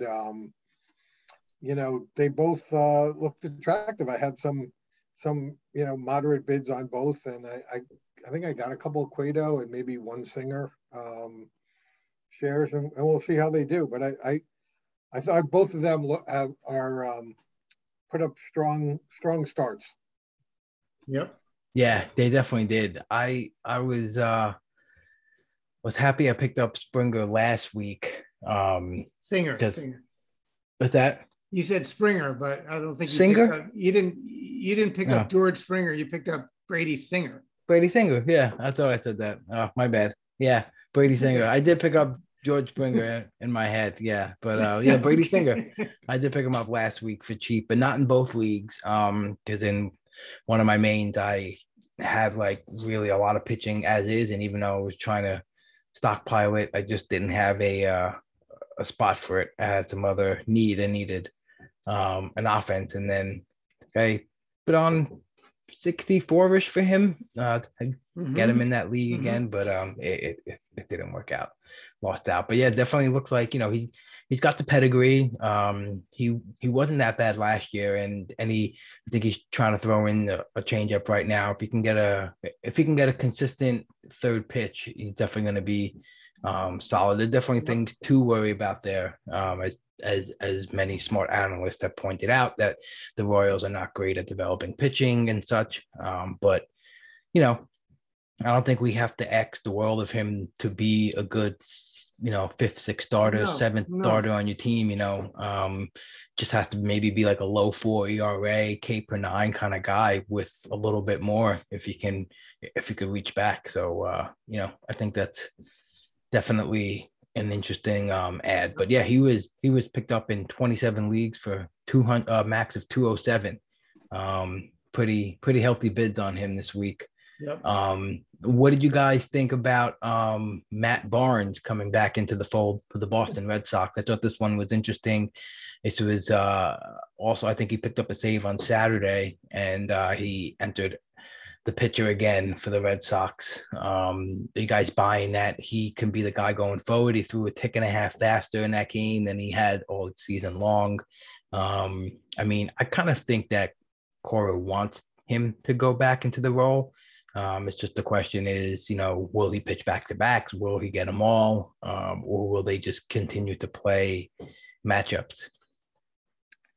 Yeah, he's been real disappointing this year. I actually drafted him on two different teams. I thought I thought they wanted him for the role. I thought he was going to have the first chance at it, and he did. He got, I think, a delay to the season with some injury, and then he was just god awful every time. And I dropped him where I had him, and I confess I put in some very small bids on him, and I won him in the ultimate, and I have him benched because I'm not fully trusting yet. But if he has like another week or two that he looks good, then I'll have a cheap closer. Yeah. Yep. I think, Rob, I think you're right. I think the Red Sox do want him to be the closer, so that is working in his favor.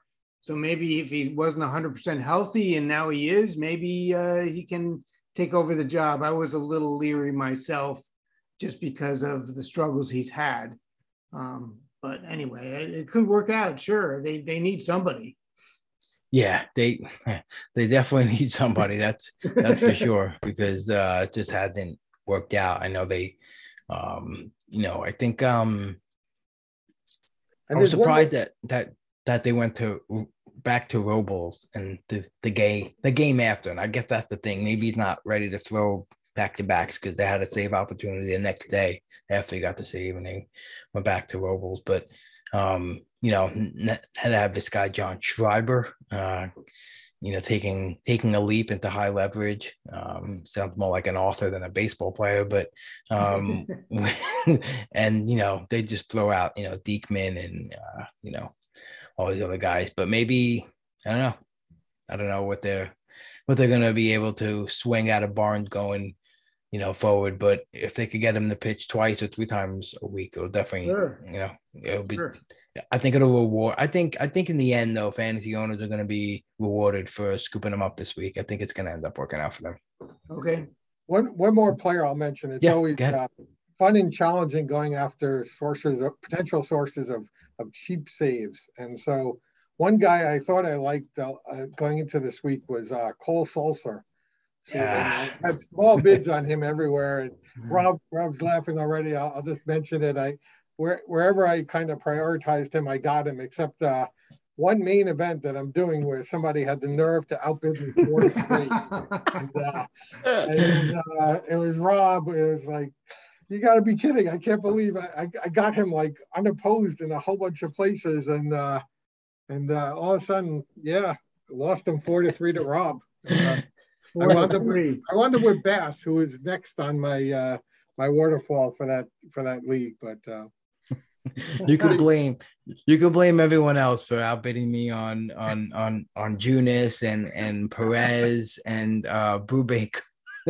he was sixth on my list. But oh wow. But still my last guy that I had for more than $1. So I had a bunch of dollar players after him. So he was definitely still a guy that I definitely was trying to get for cheap. Yeah, I mean, it should be interesting. I don't know if he's going to get the role or get all of it, but at this point, I think that I don't know. I think what Floro did well last year with the Marlins is that he didn't get the team into a mess.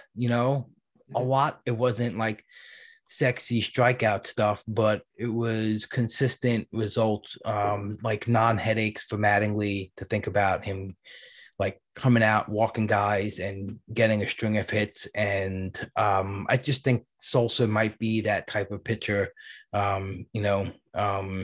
like Flora was. But Flores also has the chance to turn it around real quick and get back on track. So definitely interesting. So many guys in the pen that just so many decent options that you don't know what they're gonna.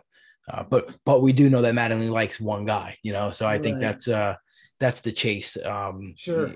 It was worth it, I think, in that regards of not chasing a bullpen that likes to rotate. They're known for more plug and play. Yep. Exactly. I wanted to talk about Brendan Donovan. What do you guys think about Brendan Donovan so far? He's been pretty impressive. He got scooped up in let's see, where did I just lost Brendan Donovan? Oh, he got scooped up in 12 leagues. He was scooped up last week as well, but for some decent amount. He went as high as 198, but most of his other bids were $40, $50 range, $30 range. You guys see something here? You think he can withstand the success he's had so far and carve out a role in this Cardinal lineup? I'm not sure. He was not a guy I was on this weekend, and maybe I didn't appreciate how well he's looked. I've seen him. I was watching him yesterday, and he looks impressive. I think my concern though is is he just playing because O'Neill is out? I'm not like, where does he fit in? If they're going to play Corbin at second, maybe Edman long-term at short. I don't know. I suppose if he hits well enough, they'll find a room for him. Right. Well, right. Yeah, he's played everywhere from short to third to second to short. To get short when DeJong first went out, he was the guy they went to the majority of the time over Sosa to start at short. And then, like you mentioned, Mike, with the injury to O'Neill and Carlson, he hopped out into right field. He's DH'd a couple times. Just interesting. Like you said, maybe he's hit so well that there's definitely some luck coming into play. He's got a 421 BABIP, but the OPS is, over 1,000. The ground ball, the fly ball is very heavily favoring the ground ball. So maybe that's where that BABIP comes into. But he stole a base, hit a homer. The StatCast stuff isn't like overwhelming. Only hit a ball 104.5. He's only got one barrel. Hard hit rate is pretty solid, 41%. But a guy who strikes out, who walks more than he strikes out, even in his minor league days, is pretty good. Who can bounce all around the field.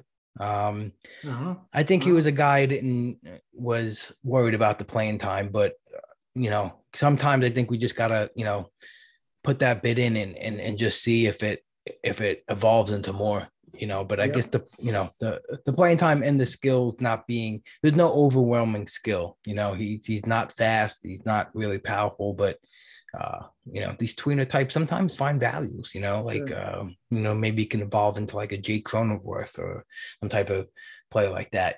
But so he was a guy that I think sometimes after the Fab, I look back and say, what did I miss about this guy? So why was everyone into him? But well, if he turns into a thing, I definitely missed him. But you never know. I mean, right now he has a role. Right now, Carlson and O'Neill are hurt, and honestly, neither one of them was putting up a strong season before they got. That's true. This guy can keep it going. They'll find time for him. I'm hoping Tyler O'Neill doesn't have to become one of my first, or early round drops. I'm hoping when he comes back, he can turn it on, because he's gonna have to make me, I think, make a decision earlier than I wanted to about it. But I hope it doesn't play out that way, because also too, it's like, he's like the guy, I guess, who we thought was coming into last year, and just even a little worse. But we also know that how streaky he can be as well. And sometimes, Yeah. those power speed threats, you just need a couple of games to really just get that confidence back Yeah. and go on a run where he has 4 homers and 4 steals in 1 week, and you're going to be left wondering. And maybe the injury was part of what was bothering him. So maybe when he's healthy, he can produce. I certainly don't think he was as bad as he showed early. That's my opinion. Yep. People's perceptions of Trevor Story changed in the last week. Yes, that's true. It was like he was terrible and now he's great. Yeah. So he was another guy that's on your RBI list, Todd. Yeah, that's true. He's up there, and he wasn't there last week. Yeah, I know. 1 week is all it took. It's all it took. Yeah, absolutely. So the wow bid of the week was Nolan Gorman. No surprise, is the 482 bid, a 203 runner-up, and just to mention, he was one with 3 bids over 400. 10 between 300 and 399, and 19 between 200 and 299. So people really ponied up for Mr. Gorman. And I think part of it is he plays a middle infield position, which is, if you're having trouble, it's not that easy to find a real quality replacement. If you didn't put early draft capital into that middle infield spot. I guess we have to worry about him too, though, right? If Carlson and O'Neill work their way back into full time, I mean, or is he just going to hit and definitely stay around? It's just, I think that was the most deciding factor for me to lower my bid from 100 to 60. I was in the 63 range, and I honestly thought that I may have had a shot in that range, but I think it was that possibility still rang in my head about him going back down possibly. Yeah, well, it could happen. I mean, he has a high strikeout rate in the minors, so which one of these other century bid did you guys kind of take a look at and say, whoa, maybe this guy's going to be valuable, but that's a lot to me? Is Cueto, honestly. He's just I know he's had a solid return, but I think $120 for a pitcher like Johnny Cueto is a little too much for my taste. Yeah, I agree. With that. Yeah. Also, how secure is his role when Lance Lynn comes back? Wow, Lance Lynn, that's a good name. Bring up, Mike. I think kind of forgot that he even pitches. Wow. Yeah, I guess because he's not on any of my teams, I haven't been waiting for him to come back. But that's pretty. I forgot about Lance Lynn. When is he due to come back? I haven't even heard anything about him. I think he's 2-3 weeks away, supposedly. Yeah. Okay. Yeah, he's getting closer. Wow. I was surprised by the Jonathan VR bid over $250 for the high bid. I mean, he certainly struggled, and I'm not saying he doesn't have value. I have him on a couple teams, but I struggle to see why you'd want to spend $250 on him. Yeah, actually, Mark Winokur and I have him on a shared team. We drafted him for a speed boost and to help cover our third base. And honestly, every week we debate whether we should drop him or not. Right. I mean, he's not performing. He's not running that much. He hasn't been playing all that much. And I think when Nico Horner gets back, he's probably going to play less. I keep waiting for him to kind of show something or maybe get released and picked up by someone else who will play him. He's the type of guy who, he'll probably get playing time throughout the year and still wind up with 15 to 20 saves, but steals, but it's awfully tough to roster and start these guys when they're not playing enough games. Yeah. He definitely get extra time now because of the injuries. They were doing some funny stuff with him early in the season with playing 2 games and having 4 off and then playing 3 in a row and then having 2 off and then playing 6 in a row and then having 2. It was really odd. I just kind of feel like he's going to be the guy that gets dealt, to the team. I don't know, because they have Bodie coming back as well. Madrigal, Horner, like you mentioned, with now Christopher Morel, who plays second short, third in the outfield. So Yeah, they have a lot of these. Who looks good too. Yeah, he looks good. He looks really. I watched a couple of his at bats, and he doesn't look like he's intimidated at all. He's a good, solid approach. So it's going to be interesting to see what happens with that whole mix-up. It's just a lot of, just too much. Just don't mess with Ian Happ playing time. They could do anything, but just don't mess with Ian Happ. Okay. So, but like even Schwindel, he goes down to AAA. You know, he wasn't playing well. He comes back up, and now he's played, like 13 or 14 straight games, I think. So, and he was a popular pickup. But yes, he was. Villar was scooped up in 6 leagues, and they were all 66, 68, 77, 79, 85. So obviously there's still some teams out there that are maybe craving that power speed combo especially the speed, Rob. Yep, especially the speed. But Frank the Tank, like I mentioned, popular pickup this week, playing a bunch of righties, playing in Cincinnati. It was a good, smart play there. And one guy I wanted to, that kind of actually forgot to throw in the notes that I wanted to talk about was Brett Phillips of the Rays, who I have this obsession with Brett Phillips, mostly because last year when everyone was talking about how good Baddoo was, you could put up his numbers next to Baddoo and you would think they're the same player. And I just didn't see the draw of Baddoo, but the Badon't turned into a love for Brett Phillips. But I just love his high energy play. I love who he is as a person too. He does a lot of good stuff for the community and on the field too. But he's played in 10 straight games, right? He's reeling off steals, homers. He actually said that, which I recommend anyone signing up for the MLB team newsletters. I don't know if you guys know about that on MLB.com. You can go to these.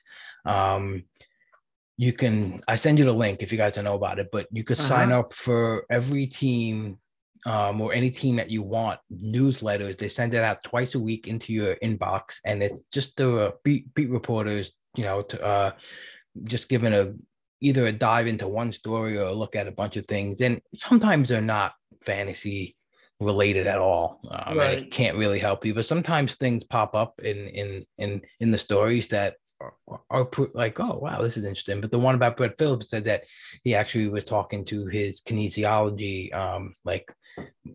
person on the team, and she was recommending him, saw something in the biomechanics in their imaging that he was that when he was at the point of contact, that his wrist were like way ahead of the barrel, and like he, it just wasn't making the proper impact on the ball, and that he changed that tilt, he changed that approach, and he felt like he was striking the ball a lot harder than he had, ever before. But he had these run of games. I had this thought in my head, like, man, is this happening? But I also knew that Manny Margot was out, and was trying to think in my head, is this a factor of this too? Like, he didn't have that playing time every day kind of situation going before at all, especially with the Rays. But then this is one thing, that I kind of like to do, right? Just go and like, oh, he did get scooped up in a bunch of leagues. All right, let's see. Japanka. Oh, okay. And then you see, Casey Cha. Oh, he picked him up too. And then, okay. Another Japanka, another Casey Cha. Like, man, maybe I should have picked this fucking guy. Oh man. And Doughboy, that's Dan Kenyon, right? Too? Yes. Yep. And I was sorry. I see all these names, Pete Christensen, I was like, wow, there's all these, really solid players are in on Brett Phillips. And then I questioned myself that why didn't I believe it?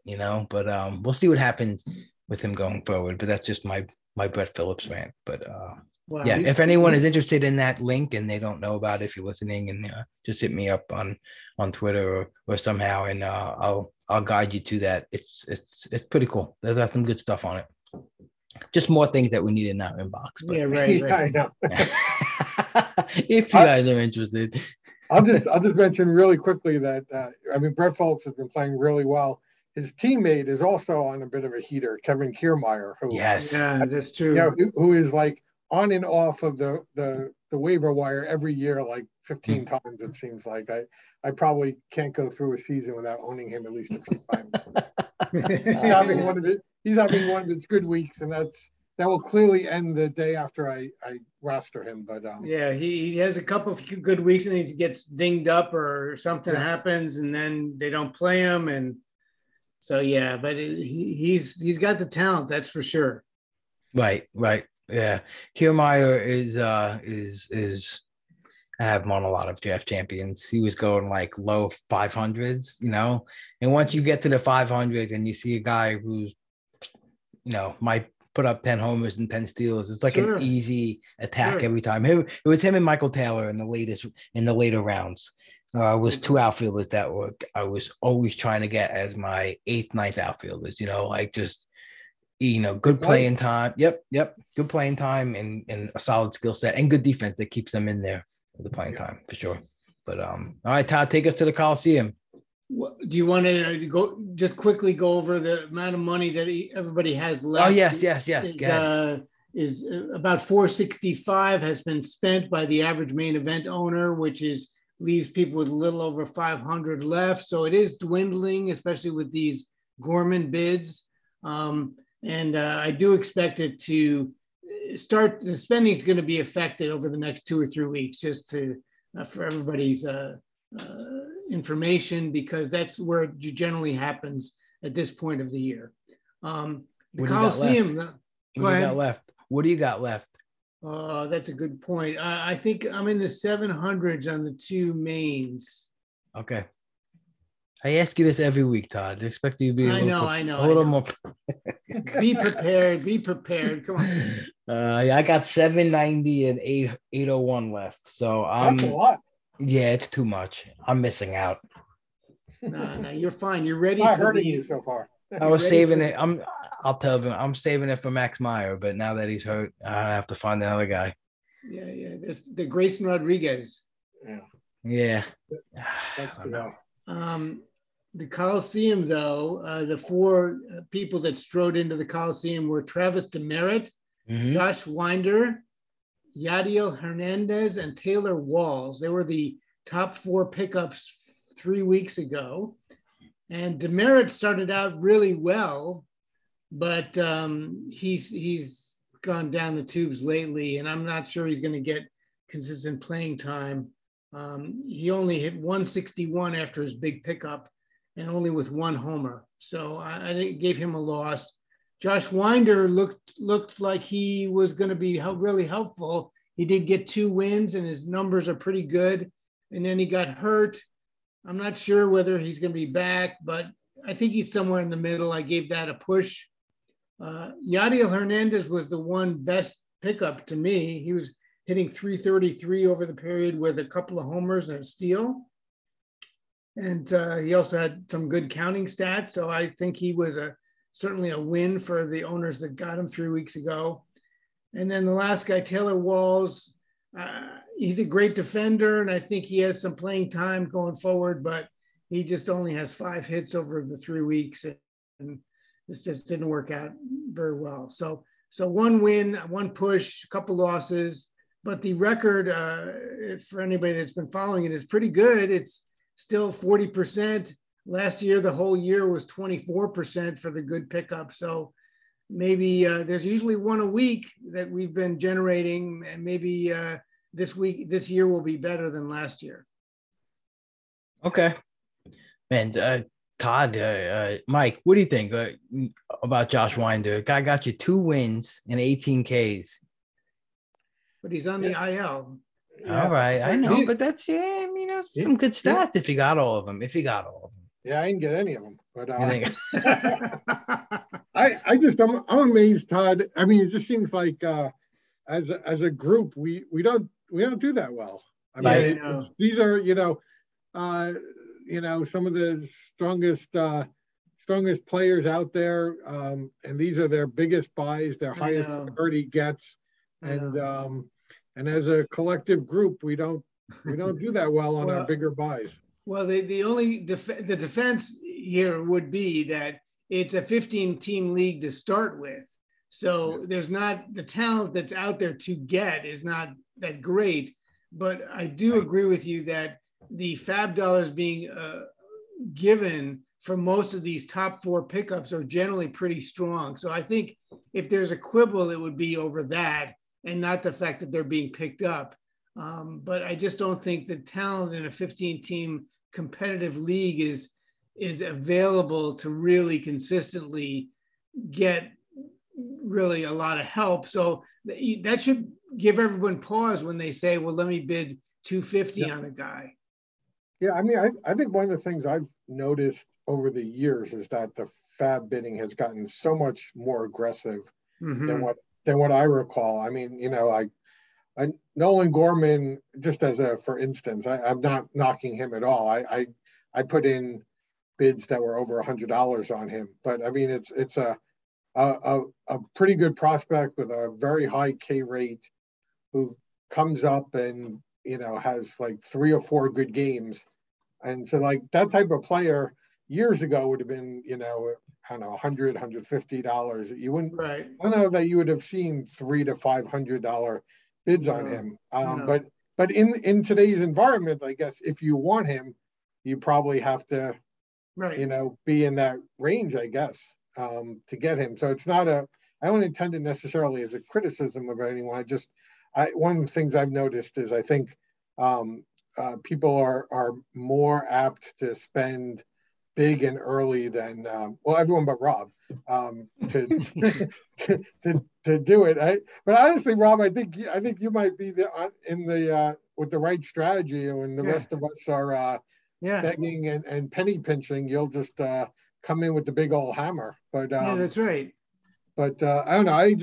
One of the things I've noticed, I think people are much more aggressive in fab, and I sometimes regret that whenever I kind of follow suit and maybe I'm over aggressive myself. Yeah, I just, you know, obviously we want to, you know, get guys that are going to be, you know, through us for more of the year to get more of your bang for your buck. But I've just been really, I haven't been thought, you know, going for the high, you know, like the higher splashy guys.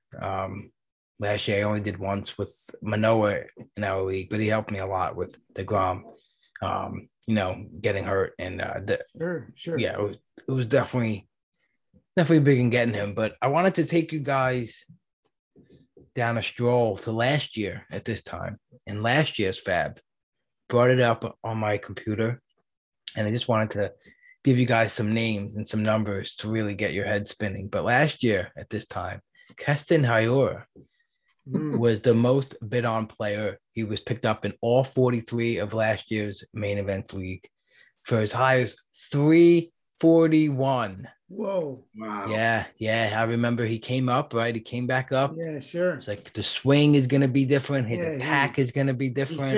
He fixed it. Yeah, we just didn't know he had so much personal stuff going on, which, you know, obviously we don't need to know that. You know, it's not our, you know, we don't have to know those things. But it was just interesting to see. How about the second guy? You guys want to get the second name? I'll give you a clue that he was inside 100 ADP last year for sure, and he was a pitcher. I didn't realize he was dropped in so many leagues and then picked back up. Chris Sale? Nope. No. Mike, you want to take a guess on? I'm drawing a complete blank. Top 100 pick, a pitcher who is dropped. Yeah. This year he got off to a late start because of a shoulder injury. Not a cold weather pitcher. Oh, Castillo? Yeah. Castillo. Oh. Yep. Last year, I guess he was dropped in because he was horrible. Yeah. Right. Yeah. He was horrible. His stats from from his starts from when he was picked up to dropped was 8.5 K per 9 only. 35 earned runs in 42 innings. Oh man, he was really, really bad. 7.4 ERA. But he was scooped up in 39 leagues for a max of 315. I thought that was pretty interesting. Then Tyler Rogers was picked up in 36 leagues for as much as $300. Just interesting to go back and look at these. He probably was on a good run streak for saves, and everyone went crazy for him. But it's just fun to look back and kind of see some of the names that were catching our attention last year. Yeah. Well, Brady Singer. Oh, Brady Singer was picked up in 15 leagues for as high as 109. It's just must be the week these guys come out. Just very interesting. It's the cycle of the moon. It is. You're right. I'm gonna have to incorporate that into my model. Okay. Well, Phil probably already has done that. Oh yeah. Phil definitely does that. The color of everyone's eyes. Yeah, right. Yeah. Birthmarks on their cheeks. A lot of stuff goes into it. I probably should have said that. Shit. Sorry, Phil. I'll take it back. I'll take it out. I don't take anything out of it. The standings, the overall standings, Leonard Ringel is the number one player. Tyler Young, who was first last week, was second as of Monday morning. This was. Mm-hmm. A lot of fine players. Douglas Gruber has 6th and 7th place overall. That's pretty impressive. We have Dustin Wagner, Scott Genstad, Rob Silver, Mark Srebo, all in the top 20. Christopher Vaccaro, who's a very good player that I know. He's a good guy. Clark Olson, who's always up there. Zach Betancourt. So a lot of luminaries. Still early, hard to really draw a conclusion, but these guys are all doing well through the first 6 weeks or so. So certainly rather be in their position than somewhere else. Yep, that's for sure. I did provide also the Leonard's first 10 picks, and he like Rob, he started with Shohei Ohtani. He went with Manny Machado. Tyler Young's second place team, I remember, also had Machado in the second round. He's been so good that the players that got him in the second round are really doing well so far this season. But then he also took both rookies, Bobby Witt and Julio Rodriguez. Julio's done, I think, a little better than Bobby Witt, but Witt started to come on lately. So anyway, that's the standings in terms of the overall. And then I did provide an update on Phil Dussault, and he's avoiding cameraman, as you can see. We don't know exactly what he's up to. And then in terms of the league standings, I won't go through them, but a lot of the top players, John Posma, and we have Eric Heberlig and Mark Srebo, Clark Olson, all these guys, Vlad Sedler, all these guys, some of whom you'd expect are starting to be up near the top. So still very competitive, still early, a lot of changes in the top 3 positions, but it's going to be fascinating to watch as people work their way through the season. I still think, teams in 10th, 11th, and 12th, they're certainly not even out of the league standings at all. Right. Absolutely. Still early, still time to make a move.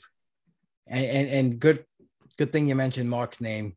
I think we all love Mark. He's a funny guy, but I mean, if he listens to this pod, he'll know that he's doing well because he doesn't look at the standings. But if you're listening, Mark, now you know that you got a team in the top 15 in the main event overall. That's right. Congratulations.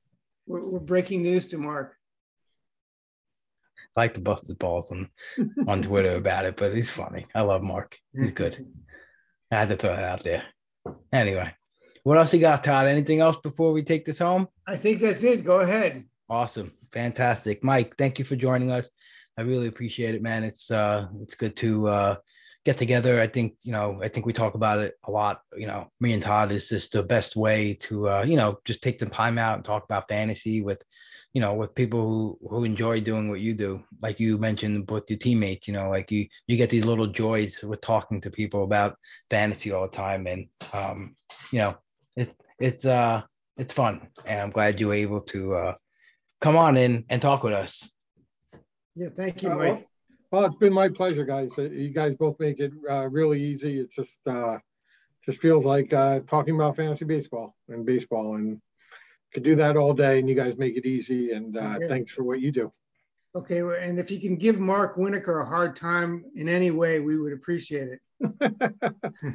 I will. But it's Winokur. But yes. Winokur, sorry. Winokur? Yes. But I give Mark a hard time every day. So that's good. He's got to put up with me. So okay. What do you think? Todd, we'll give Mike the Would You Rathers? Yeah. Let's see how he handles it. I have some rocky responses, but he might do well. All right, Mike. Would you rather spike the punch or Xerox your butt at the next office party? Would I rather spike the punch or Xerox your butt? I would rather spike the punch. Yeah, I think you get more out of that. Yeah. That's an easy one. That's an easy. Yeah. All right, let's see if we can get a better one out here. I was just picking them out. Okay. Would you rather have your face printed on money or your own small town named in your honor? Oh boy, Magerville. Yeah, I'll take that. It's a little bit less out of the public eye. Hopefully, it's a really small town. Okay. I don't need my face on money. That's okay. All right, one more. Would you rather have no eyebrows or an extra finger? I think you could paint eyebrows on, right? I think I'll take the extra finger. Yeah. I'll try to find something useful for it. I love that. That's a great way to end this podcast for sure. Very good. Thanks again, Mike, for joining and talking to us. Todd, why don't you tell everyone where they could find your work? Remind them where to find this wonderful article. The article is at spstreamer.com. It's free. It comes out every Monday, assuming I'm on schedule, and I have been so far this year, so that's good. And then I'm at Telestar7 on Twitter. If anybody wants to reach out, I'm happy to answer any questions or engage with people. But it was a great to have Mike on the podcast, and Mike's a great player, and I would advise everybody to just avoid him in future leagues. That's usually the best strategy. Thank you, Ty. Fantastic. Thanks, all right, thanks, man. Thank you, Mike. Have a good one. Thank you. Bye. Thanks for everyone to tuning in to another episode of the Pull Hitter Podcast. Really appreciate all the shouts, all the DMs, all the ratings and reviews. You guys are the best. Truly thanks for listening and making it something I want to do every week. So hope everyone enjoys it. Hope it's actionable, and hope you are doing well in your fantasy leagues. Yeah. Most importantly, right? You're not being that bag of shit.